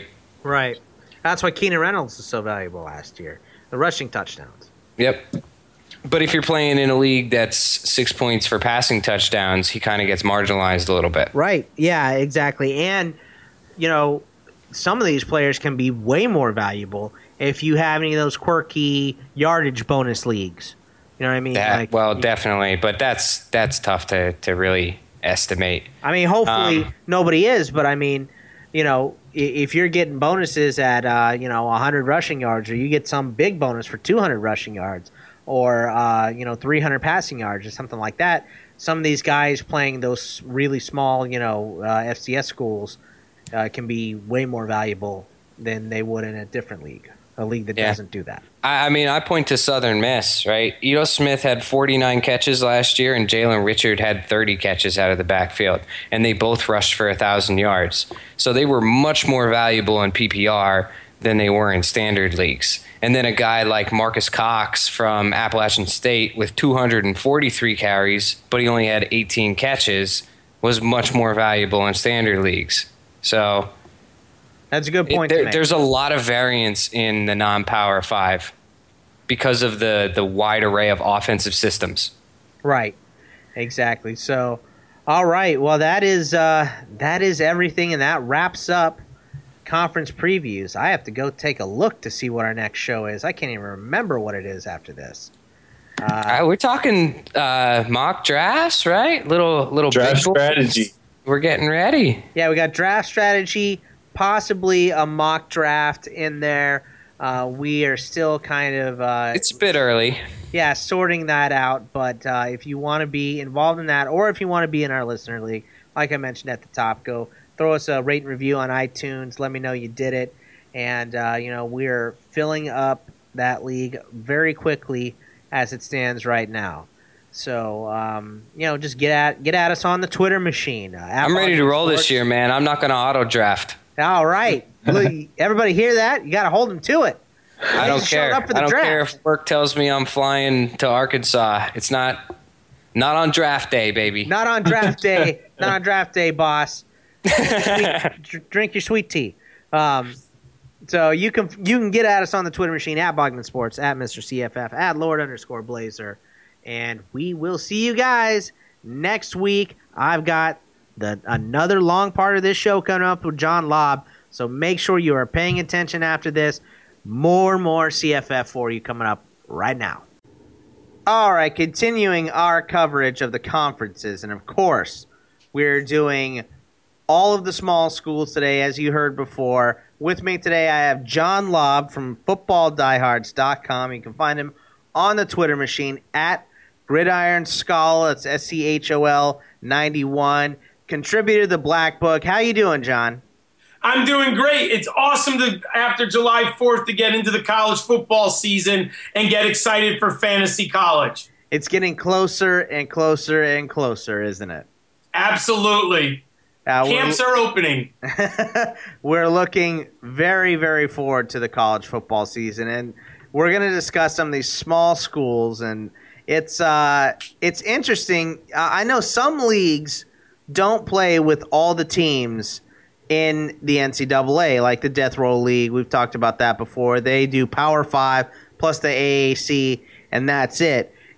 Do you have any leagues that work like that, or do all of your leagues just use all of the teams? At this point, I prefer to play in a league that uses all 128 teams. I've seen those in which limit the amount of conferences. I've actually seen some that will just do, the Pac-12. Yeah. And what I like so much about college football is I want to learn about nearly every player in the country because I want to get ready for my NFL draft prospects and the upcoming NFL fantasy season. So by playing in all 128 team leagues, it really forces me to watch every conference and pay attention to every fantasy relevant player in the nation. So I really prefer all 128 teams. I think it's better suited for inexperienced players too, because there's so much more out on the wire. So if you have a bad draft, you can always find something. I mean, you can usually find something in those other leagues too, except for the ones that, maybe limit it to one conference. But if you're playing in a single conference, you should know your stuff going in. But like I said, he's John Lobb, and we're going to talk about these. We're going to start out with some independent schools, and it's Notre Dame. And I find it hard to know where to draft Notre Dame players, or if I should be drafting Notre Dame players. Because, John, are they really worth taking this year? It seems like we have two quarterbacks in Malik Zaire and Deshaun Kaiser. We have the two running backs in Folston and Adams, and a lot of inexperience at wide receiver. So how are you looking at when to draft or to even draft Notre Dame players this season? Now, historically, Notre Dame is overrated, in my humble opinion. Uh-oh. And in the 9 years that I've been playing college fantasy football, I tend to see Notre Dame players go off the board a little earlier than I'm comfortable drafting them. This Usually year, some Notre Dame fans, right? Yes, there's always Notre Dame. It's like Cowboy fans. Right. They're everywhere's Yankee fans, Laker fans. So in general, I'm going to wait, and only when I see a value that pops up. But this year, obviously, if any college football fan has to pay close attention to this Deshaun Kaiser, Malik Zaire battle in training camp. Whoever wins the starting job for Brian Kelly's offense will be fantasy relevant as long as Notre Dame wins and the quarterback plays well. Brian Kelly at times can be a hothead, so he can pull quarterbacks and make changes, which will drive you nuts as a college fantasy football owner. Last year, I did not draft my Malik Zaire, who was the starter in August and going into the season. Ironically, when he went down, I did pick up Deshaun Kaiser at the time, thinking it was a long shot, and he ended up playing great football. I have a feeling that Kaiser will win the job. I think he's the better of the two. But this could be a situation like last year in Ohio State with J.T. Barrett and Cardell Jones that turned out to be a fantasy quagmire for college football fans, and neither one of them really turned out to be a weekly contributor. So right now, I think I'm staying away from the Notre Dame quarterback position until one is unfortunately injured or maybe they leave for some reason, but I'm staying away. Now, I agree with you totally, Scott. The wide receiver position is now just in total chaos. Will Fuller went to the NFL, so he's no longer there. I had him for the last 2 years, and he was stupendous. And then it was Corey Robinson, correct? David Robinson's son.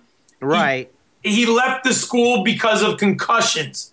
So you look at that depth chart in Notre Dame, and I'm not really interested in going into the wide receivers right now, even though historically Brian Kelly has produced good receivers.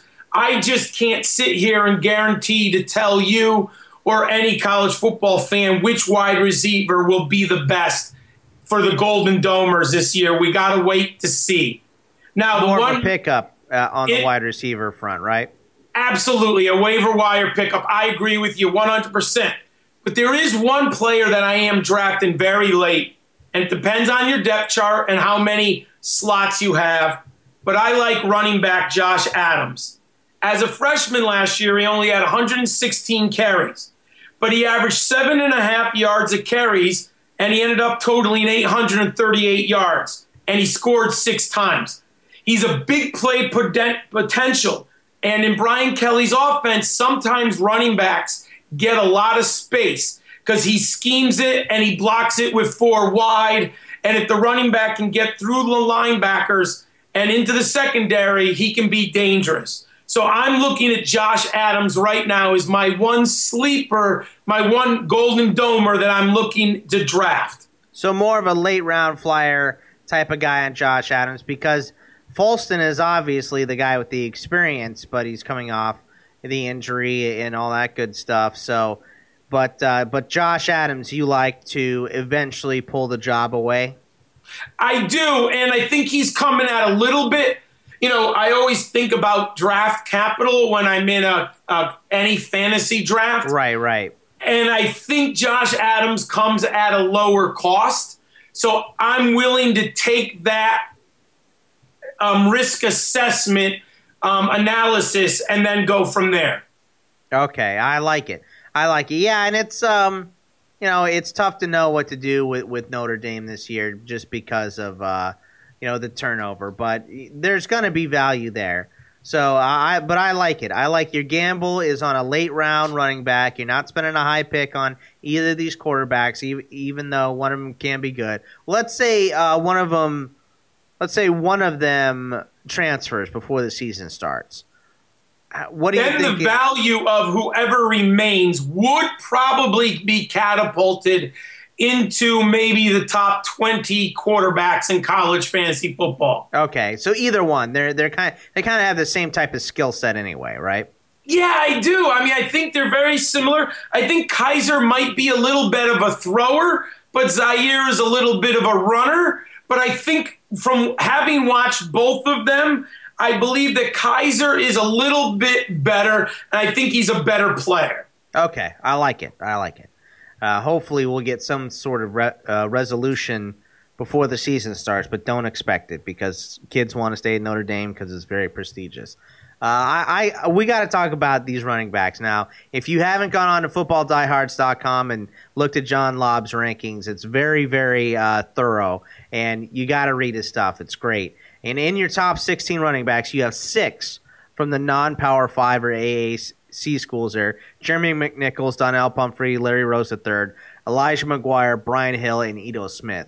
What separates those guys from the rest of the guys from this section of the smaller schools, and what other running backs are draftable from these smaller schools? Sure. So the first thing, Scott, when I'm doing my rankings, most of these players I've seen in multiple games, so at least 3 games. But what I like about each of them is they are all proven commodities with an excellent track record. And they're all either juniors or seniors. So we've seen lots of tape. We've seen a massive amounts of carries that proven that these players can perform at this level in college football. Also, all of them have exceeded 1,000 yards at least once, if not multiple times, during their campus tenure. So those are very good signs. And what I like most, is they are all clearly the bell cow runners in their backfields at their schools. When you go to some of the Power 5 schools, you end up with so much talent. It is more likely that you're going to get a running back by committee, or maybe you have a specialist, you have a freshman who might be a good pass catcher, so the coach will put him in, and he might catch 30 passes, and maybe he gets some work late in the game, something like what Baylor did last year. You know, they had 3 running backs in the mix. But when you go to these smaller schools, you don't usually see that, Scott.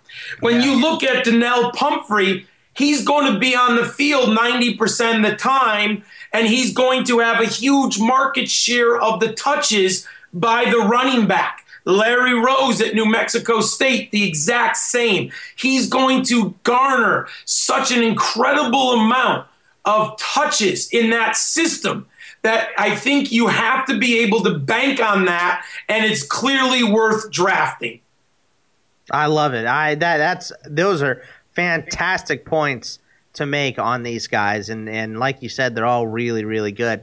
Are there any other running backs from this section of the smaller schools that you're interested in, or not really, because like you said, you're looking out of these smaller schools for the experience and to know that they're the bell cow?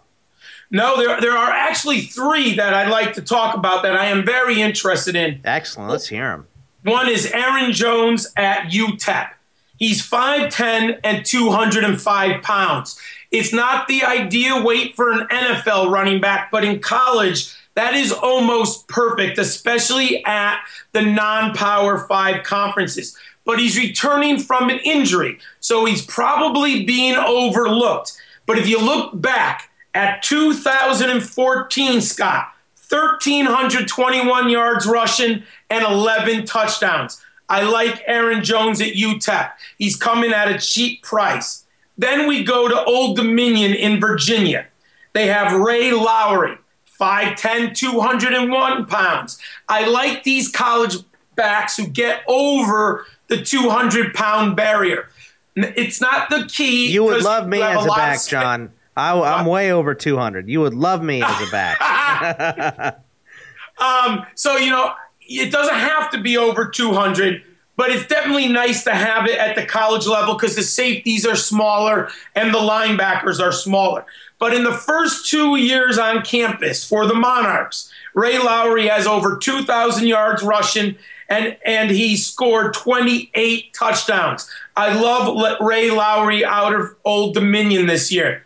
And the last one, there's a little bit risk here because they have a new coach. And what happened at Georgia Southern the last 2 years, if you've watched them, they have just been incredible running the football out of their 3-back formations. But Matt Breida is 5'10" and 190 pounds. During the past 2 Crusades, he's averaged 8.3 yards per carry. That's right, 8.3. That is more than some receivers get per catch. He has totaled 3,094 yards and 34 touchdowns.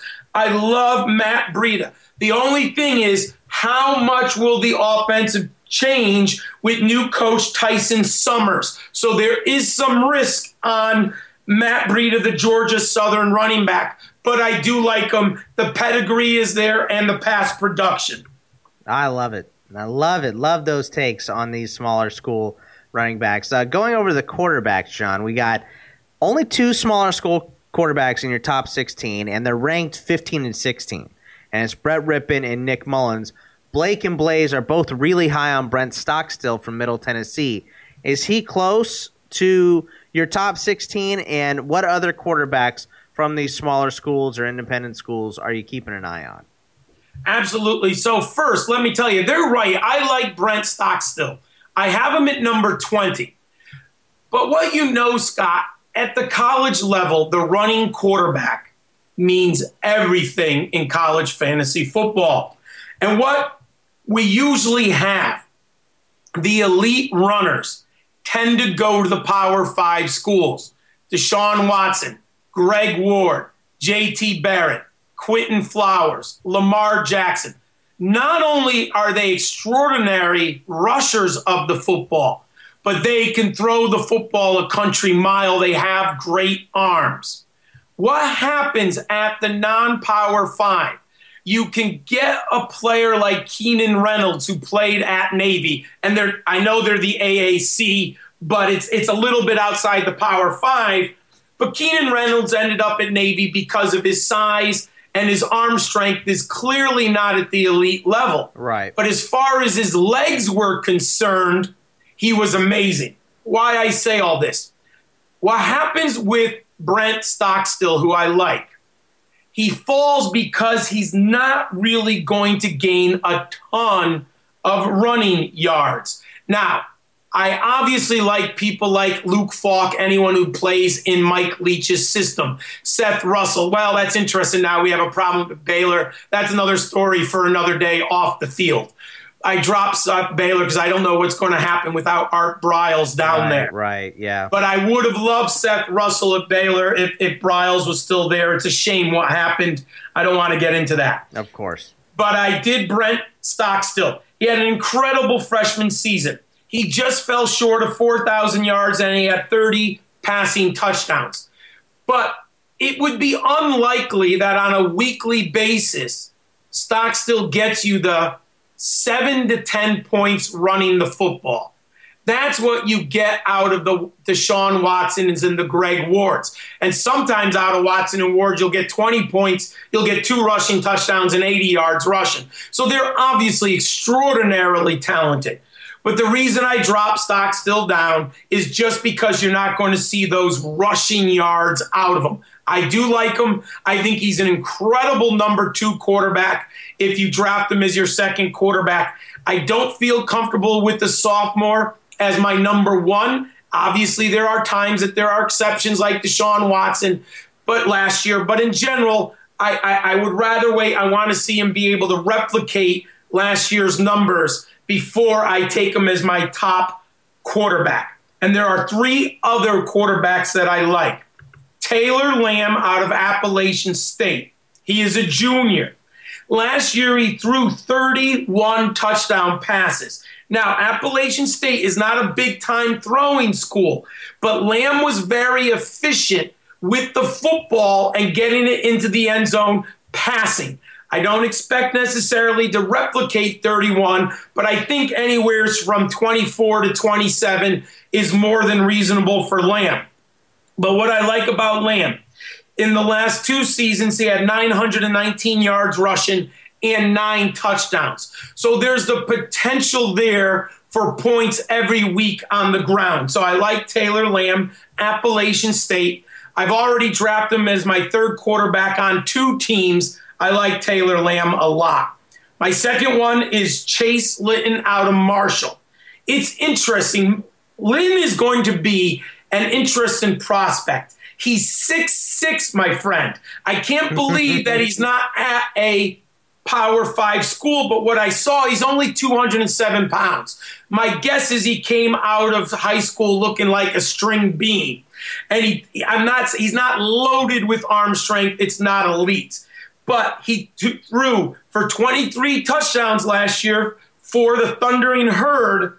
But what I like is he only threw 8 interceptions. So I think Chase Litton at Marshall is a very interesting long shot fantasy football quarterback that you can grab this year.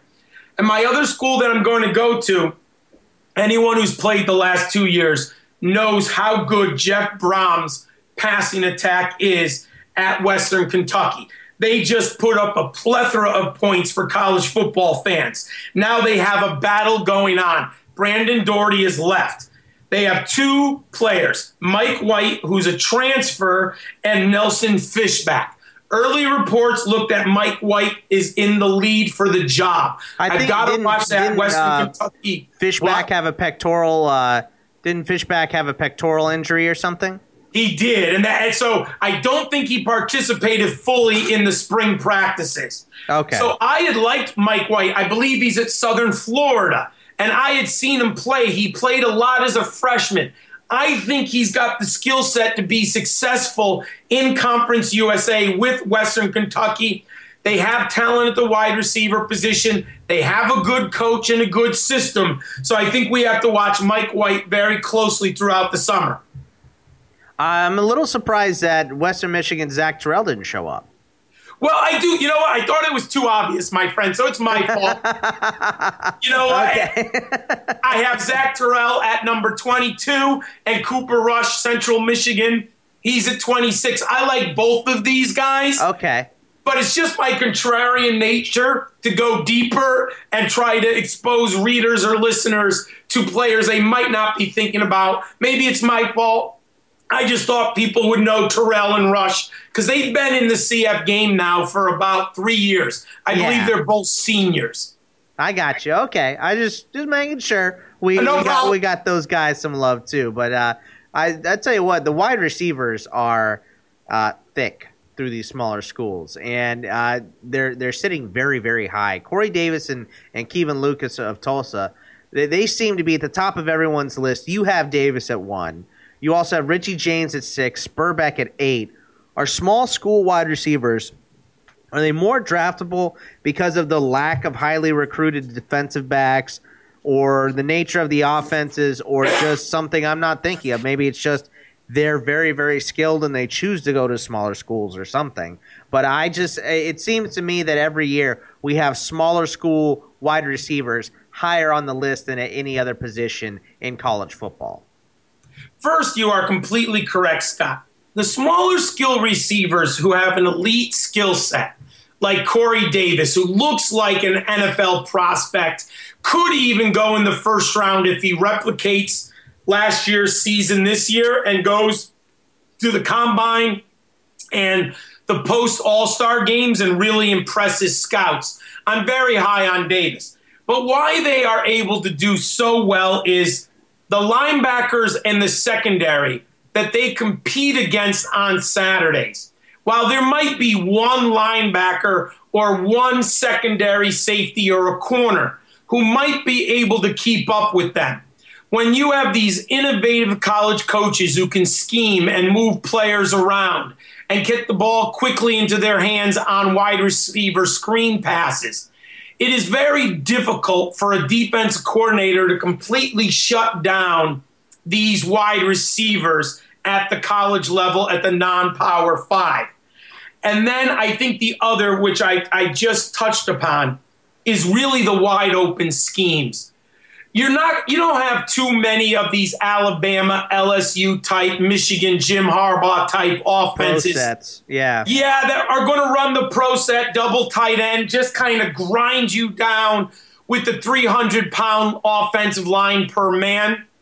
What you have is you might have some big offensive linemen at these schools weight-wise, but they're just not the elite athlete to be able to keep on pounding for 4 quarters. And they tend to be better pass blockers, I think. And the quarterbacks can get the ball out of the hands so quickly. So I think a lot of it is the schemes that the coaches use in trying to get their elite athletes in space with the ball in their hands. That's excellent stuff. So you've got Davis 1, Richie James 6, Spurbeck at 8, like I said before. What other small school wide receivers are you looking at to make an impact this season? So there are really 3 that I like. One is DJ Thompson out of Southern Mississippi. Any college football fan who watched last year Southern Mississippi, they were one of the surprise offenses of the year behind quarterback Nick Mullins and Michael Thomas, who was drafted by the Rams. DJ Thompson, though, had a very nice season. He ended up with 55 catches for 779 yards and 6 touchdowns. Now, he's 6'3" and 198 pounds. So he's lean, but he's good, and he steps up into the alpha dog position for Southern Mississippi with a veteran quarterback like Nick Mullins. I like him. There's a little bit risk. There's a coaching change at Southern Mississippi, so we're not exactly 100% sure if the offense is going to stay humming like it did last year, but they do have the quarterback. They do have, I think it's 4 offensive linemen returning. So I do think Southern Mississippi, the Golden Eagles, will be able to move the football. So I like DJ Thompson a lot. Then there's one who I've been very disappointed in the last 2 years, but I think it's his senior season, and I do think, Scott, that he has a chance to finally turn it around. It is Tyler Winston out of San Jose State. Wow. As a freshman in 2003, he had 58 catches for 858 yards and 5 touchdowns. I had actually picked him up maybe off week 3 or 4 off the waiver wire, and I had really liked Winston. But the last 2 years have been really, really disappointing. Last year, he only had 35 catches for 368 yards. But he does have good size, my friend. He's 6'2", 200 pounds. And what I like about him, he has a good quarterback, Kenny Potter, who was a JUCO transfer last year. Now he returns to the campus. And I think him and Winston might have some simpatico between the two of them. They're both seniors, so I like Tyler Winston a lot. He's going to cost you nothing in drafts. You might even want to look at him week 1 waiver wire if you don't have 7 or 6 wide receivers on your roster. I tell you what, talking about Tyler Winston, John, I'm looking over my guys' list, Blake and Blaze here. I don't know if either one of them have had him on the list, so that's a very, very impressive name. Oh, he's a good player. That's why I want to inform readers about that. I think it's worth looking at him, and I like the fact he's a senior. This is his last shot. And then Penny Hart of Georgia State. You got to love him. This is your typical college slot receiver. I don't think he's really got the NFL body or skill set, but he's perfect for college. He's 5'9", 170 pounds.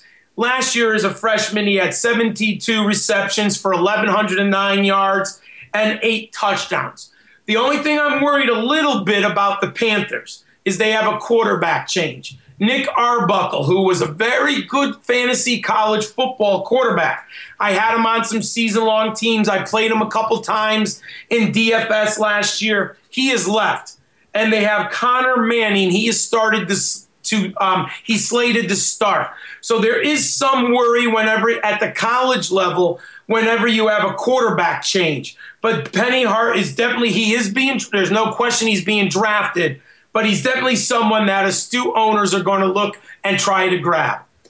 All right, I'm going to put you on the spot a little bit, John. I've got 3 names for you that I just want you to maybe touch on a little bit and go over.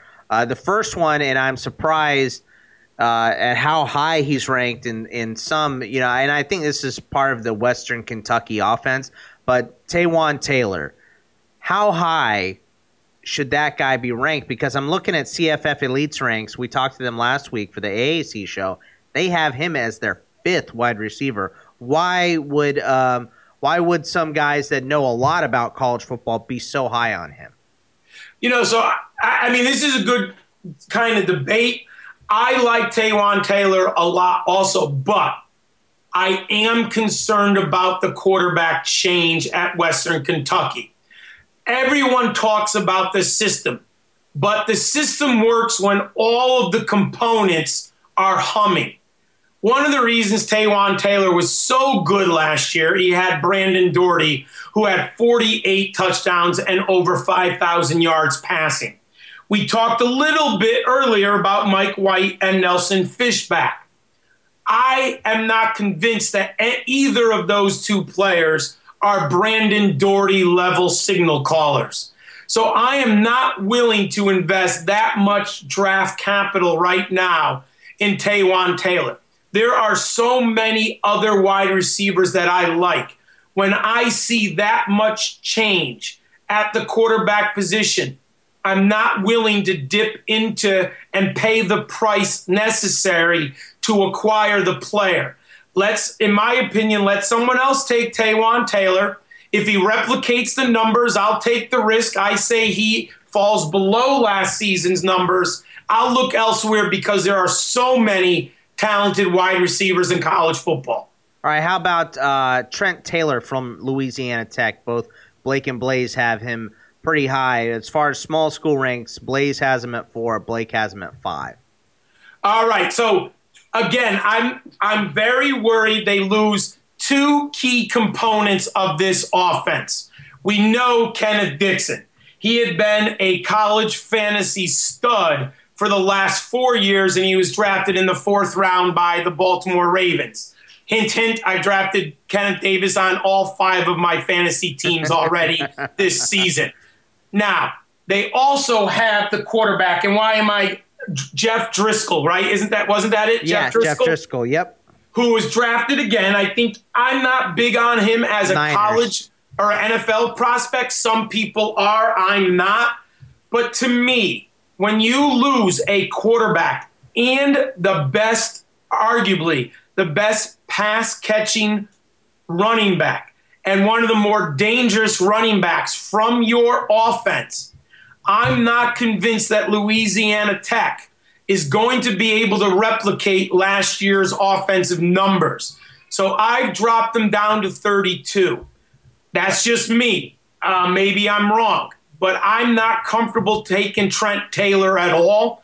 I need to see or read reports about what they're doing in training camp. I believe it's still Skip Holtz is the coach at Louisiana Tech, correct? Yes. As far as I know, right. Yeah. I mean, I've never been overly impressed with his offenses. I'm from Connecticut, and I saw him actually a long time ago. I've seen him coach up here. I've watched his career at University of Southern Florida, then moved to Louisiana Tech. I think he had 2 great players. I think he had an all-time college running back. So I think this offense might stutter. I'm not interested in Trent Taylor. I haven't drafted him yet. Okay, and the last one is Kenny Golladay from Northern Illinois. Oh, I love Kenny Golladay. What do I have him? I want to double check. I have him at number 10. Oh, wow. I think he is a special player. They should be returning their quarterback, Drew, here. It looks like he's coming back from a ruptured Achilles heel last year, so he should be able to play. We're going to have to watch that closely. He came from North Dakota at the FCS level, and last year he exploded for 1,100 yards on 73 catches. He's 6'4", 200 pounds. I do like the Northern Illinois Huskies. I like their potential. They always have a good offense. Obviously, some years it's been better than others. But I love Kenny Golladay. I'm investing in him heavily. I think he's the one you go after. I would skip Trent Taylor. I would go after Kenny Golladay. Okay, nice. All right, well, I'm glad I brought him up then because I think at the time when I was doing my research and looking at your rankings that the second part of the wide receivers was not up yet. So I didn't know you had Golladay that high, so I'm glad I brought him up. No, you're correct. You know what? I actually just finished it July 4th. Okay, there you go. So you're correct. Right, and okay, yeah, that's a lot of interesting takes on the wide receivers. I love it, and the hardest position to pinpoint in CFF is tight end, and we like the tight ends a lot from these smaller schools. Are there a couple you would like to pinpoint that you're going to take a look at this year for CFF? Absolutely. So first, I remember when you and I talked last year, I said basically I was going to bypass the tight ends because it was a dearth of talent at the position in college fantasy football. This year, we actually have the exact opposite, Scott. I think you need to invest in the tight end position. I'm not talking first 6 rounds. I want my 2 quarterbacks, I want my stud running backs, and I want some receivers. But I think there comes a point this year where you need to get a tight end because guess what? There's going to be about 10 to 12 relevant fantasy tight ends. I think it's a very interesting season for tight ends. So we won't go through the Power 5, but there are 3 that I like at these smaller schools. First one is Juno Smith at Florida International. Okay? He's 6'3", 230 pounds senior. He's got lots of experience. He only played 8 games last year, so I think his numbers are being devalued by college fantasy football owners, and they might be overlooked. But if you look at his resume, in 3 seasons, he's got 136 catches and 14 touchdowns. This is a player who's motivated to get onto the radar and to get an invite to those post-season All-Star games and maybe get into the Combine. So I like Juno Smith a lot to come out of Florida International. The other one, out of Idaho. And Idaho plays some interesting football. If you love college fantasy football, there are Idaho, Wyoming. There are places where there are fantasy productive players. We earlier in the show, I bashed a lot on Blake about picking players from Idaho, but he'll be happy to hear you say complimenting Idaho and Wyoming's, of course, Brian Hill. Yes. Oh, I love Brian Hill. All right. Deion Watson, Idaho tight end wide receiver hybrid. So I haven't looked to see if he's available on Fantrax at both positions. But if you can get him as a tight end, Scott, this guy is a steal. Last year he had 42 catches for 551 yards and 7 touchdowns.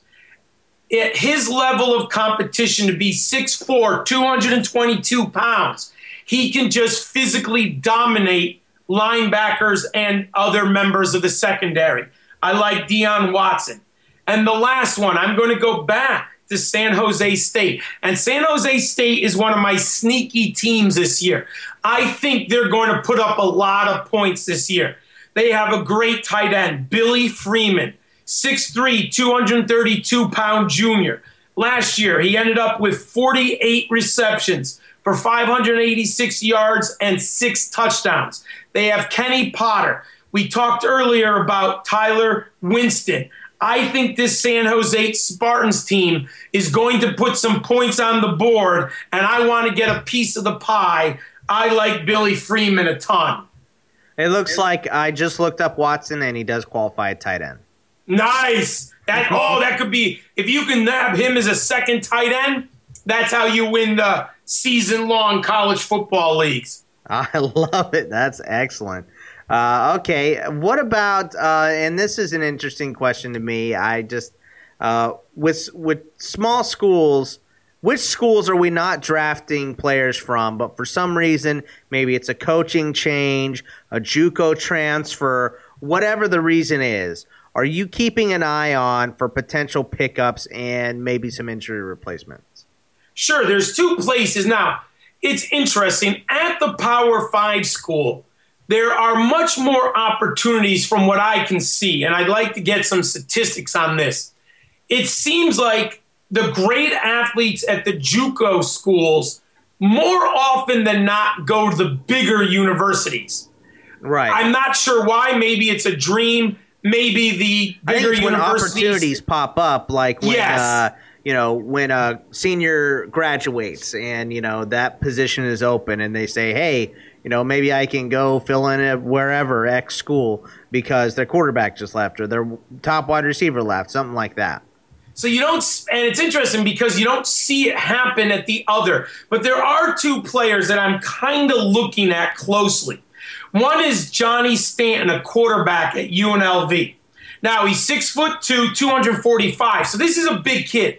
Not necessarily tall, but he's got good muscle and good size. Last year as a JUCO player, he had 3,400 yards passing and 27 touchdowns. And he had originally attended Nebraska, but he left to play at the JUCO level because he really got on the field for the Cornhuskers. And why I like UNLV, they're slowly making a team here that is more interesting, and he has Devontae Boyd. He really does have a stud wide receiver at the Running Rebels that he can throw to. So Johnny Stanton, the quarterback at UNLV, I think is one of those rare quarterbacks who is going to a non-Power 5 school who could help you.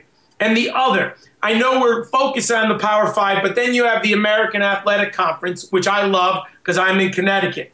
But I'm really interested in a running back, Duke Cantillon. Now, he's a transfer from Texas, and he never got on the football field. But Kenneth Farrow graduated, and he ends up in an explosive Houston offense with a great quarterback. If Houston did not have Greg Ward Jr. behind center, I don't know how interested I would be in Duke. But because he's going to a tailor-made offense where he's not going to be asked to be the alpha male from day one, I like Duke Cantillon of Houston to provide, a good quality back as your fourth or fifth runner on your CFB team this year. That's an excellent call, and I think Duke Cantillon is probably one of those, sleeper, not a sleeper players, because everybody loves Cantillon. Blake and Blaze both like him. Blaze was very big on Kenneth Farrow last year, so he was really excited to see his replacement. And I had the CFF Elite guys on. They love Cantillon too. So a lot of Cantillon love in this podcast. So if he was going underrated, if you're listening to this, he's not going underrated anymore. Great minds think alike. That's right. Do you think this is a good batch of teams to pull defensive matchups, or maybe even just season-long defenses from? I know that San Diego State, Marshall, and Appalachian State, and Boise State, all four ranked in the top 20 in defensive points per games last year. Or do you think it's a little bit risky to take defenses from these smaller schools because of, like we said before, occasionally they'll have one or two really good defensive players, but none of the rest of them are usually highly recruited? Now, I remember last year, I've always streamed defenses in college fantasy football unless I could get Alabama. This year, I'm very interested in Michigan. I might actually be willing to spend draft capital and ride Michigan all season. I think Michigan's defense is going to be sick this year, but that's another story for another day. But if I don't get one of the big 4 or 5, which I usually don't, I do stream small school defenses. And I totally agree with you. Boise, San Diego, Marshall, and Appalachian State are all worth streaming on any given week. But this is how I do it. I kind of have a little formula. When I'm looking for a defense from a small school, my friend, they have to be home. College football, home field means even more than it does in the NFL game. These are kids. Some of these kids are 19, 18, and sometimes a 20-year-old, right? So going so far on the road is a tremendous challenge. But then what I look for is if that team is favored by 21 or more points. If I see Appalachian State, they're at home, and they're a 24-point favorite, I don't care about anything else. I'm streaming. I'm not giving anyone here rocket science or telling them how to split the atom. It's just very simple. I look through the odds Sunday night. I see where the biggest differences are. I look, and usually I'd say 3 or 4 teams fit that little formula. I plug them in, and then I just ride it. I would say looking at it, probably 80% of the time you end up with a very good streaming defense. Obviously, there's always an opportunity where they don't return a touchdown, they don't get a lot of sacks, and the other team scores some garbage points at the end. But in general, you're going to be very satisfied in that scenario. That's a great way to look at it, and I think that's probably what most people should be doing. I mean, like you said, if you get a chance to get a Alabama or a Michigan or somebody, it's a good call. But if you're not one of those 1 or 2 teams that winds up with those 2 super elite defenses, then streaming is probably the way to go for most people. Schedule is a big part of what we have to look at with these small schools. Are you avoiding any team specifically because of a tough schedule? I remember last year when we were talking about these smaller schools, we were talking about Blake Frontapple and Tajay Sharp, and I asked you just, flat out, like, are there weeks where you can't start these guys? And you went to look at the schedule, and it was like the first 3 weeks were really rough for them. Is there anybody with a schedule like that this season? I have not noticed any schedule as bad as what Massachusetts, I think it was Massachusetts, right? They had last year, or what Western Michigan had last year.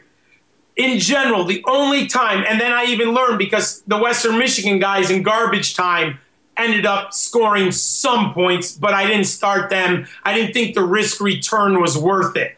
But basically, if I see one of these running backs against an elite Power 5 run defense, I'm taking him off the field. The linebackers and the safeties are just way too fast.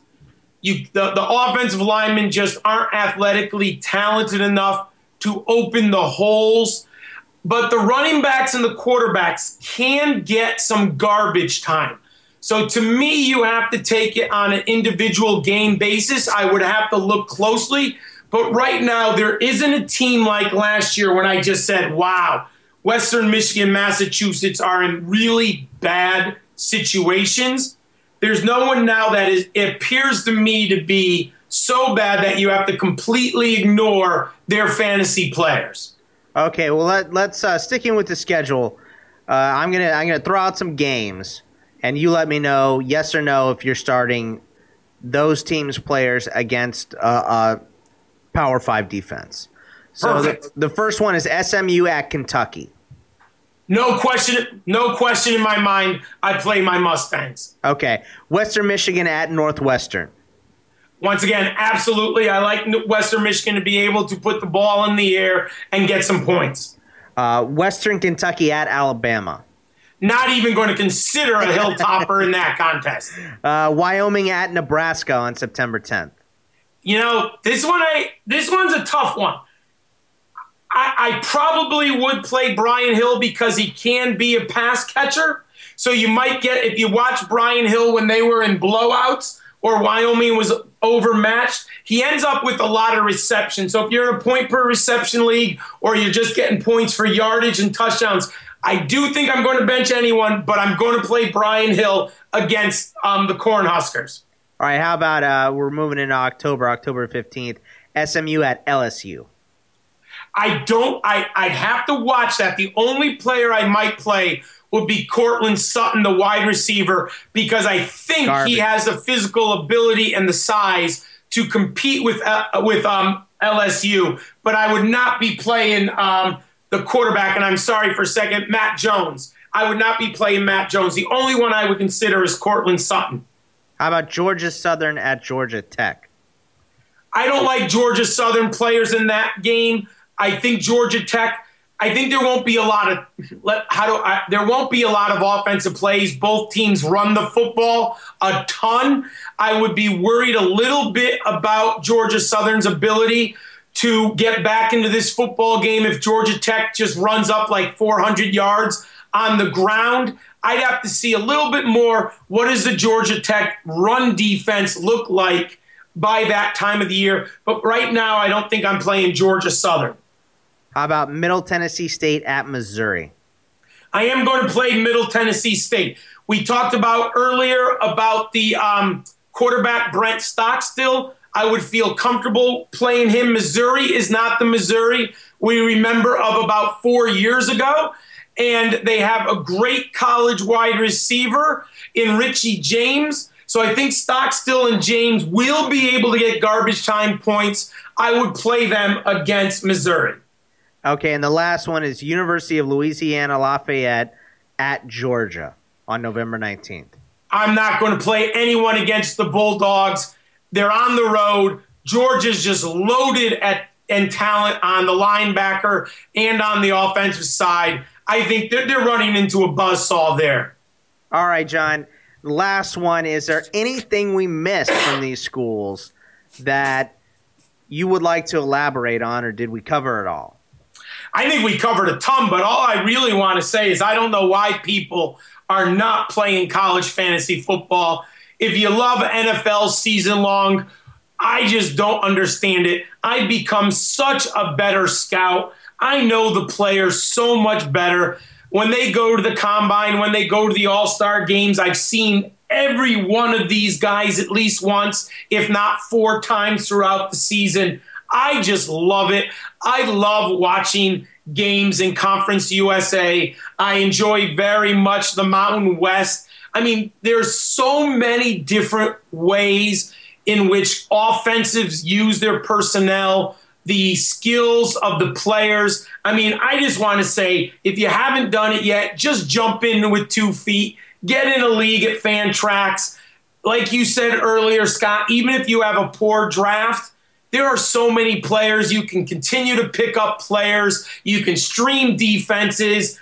And it just makes you a better football scout. And guess what? Now you have 4 days of fantasy football. I just don't know why anyone isn't playing it. I just love it. I'm a diehard. I could not agree anymore. And remember, guys, if you like what you hear from John Lobb, you can find him on the Twitter machine at GridironSkull. That's SCHOL91 on Twitter. He's on footballdiehards.com. He contributed to the Black Book. You should pick that up if you haven't yet. It's $5 on Amazon. Help you throughout your season. And John, I just want to thank you so much, man. We really appreciate the time. Oh, Scott, you're so welcome. Anytime, I'll come on at any moment. Excellent. Thanks, John. You're welcome.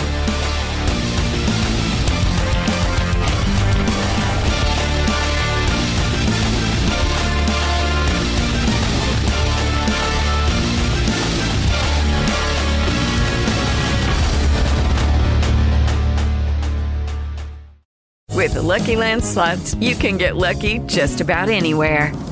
This is your captain speaking. We've got clear runway and the weather's fine, but we're just going to circle up here a while and get lucky. No, nothing like that. It's just these cash prizes add up quick. So I suggest you sit back, keep your tray table upright, and start getting lucky. Play for free at LuckyLandSlots.com. Are you feeling lucky? No purchase necessary. Void where prohibited by law. 18+ terms and conditions apply. See website for details.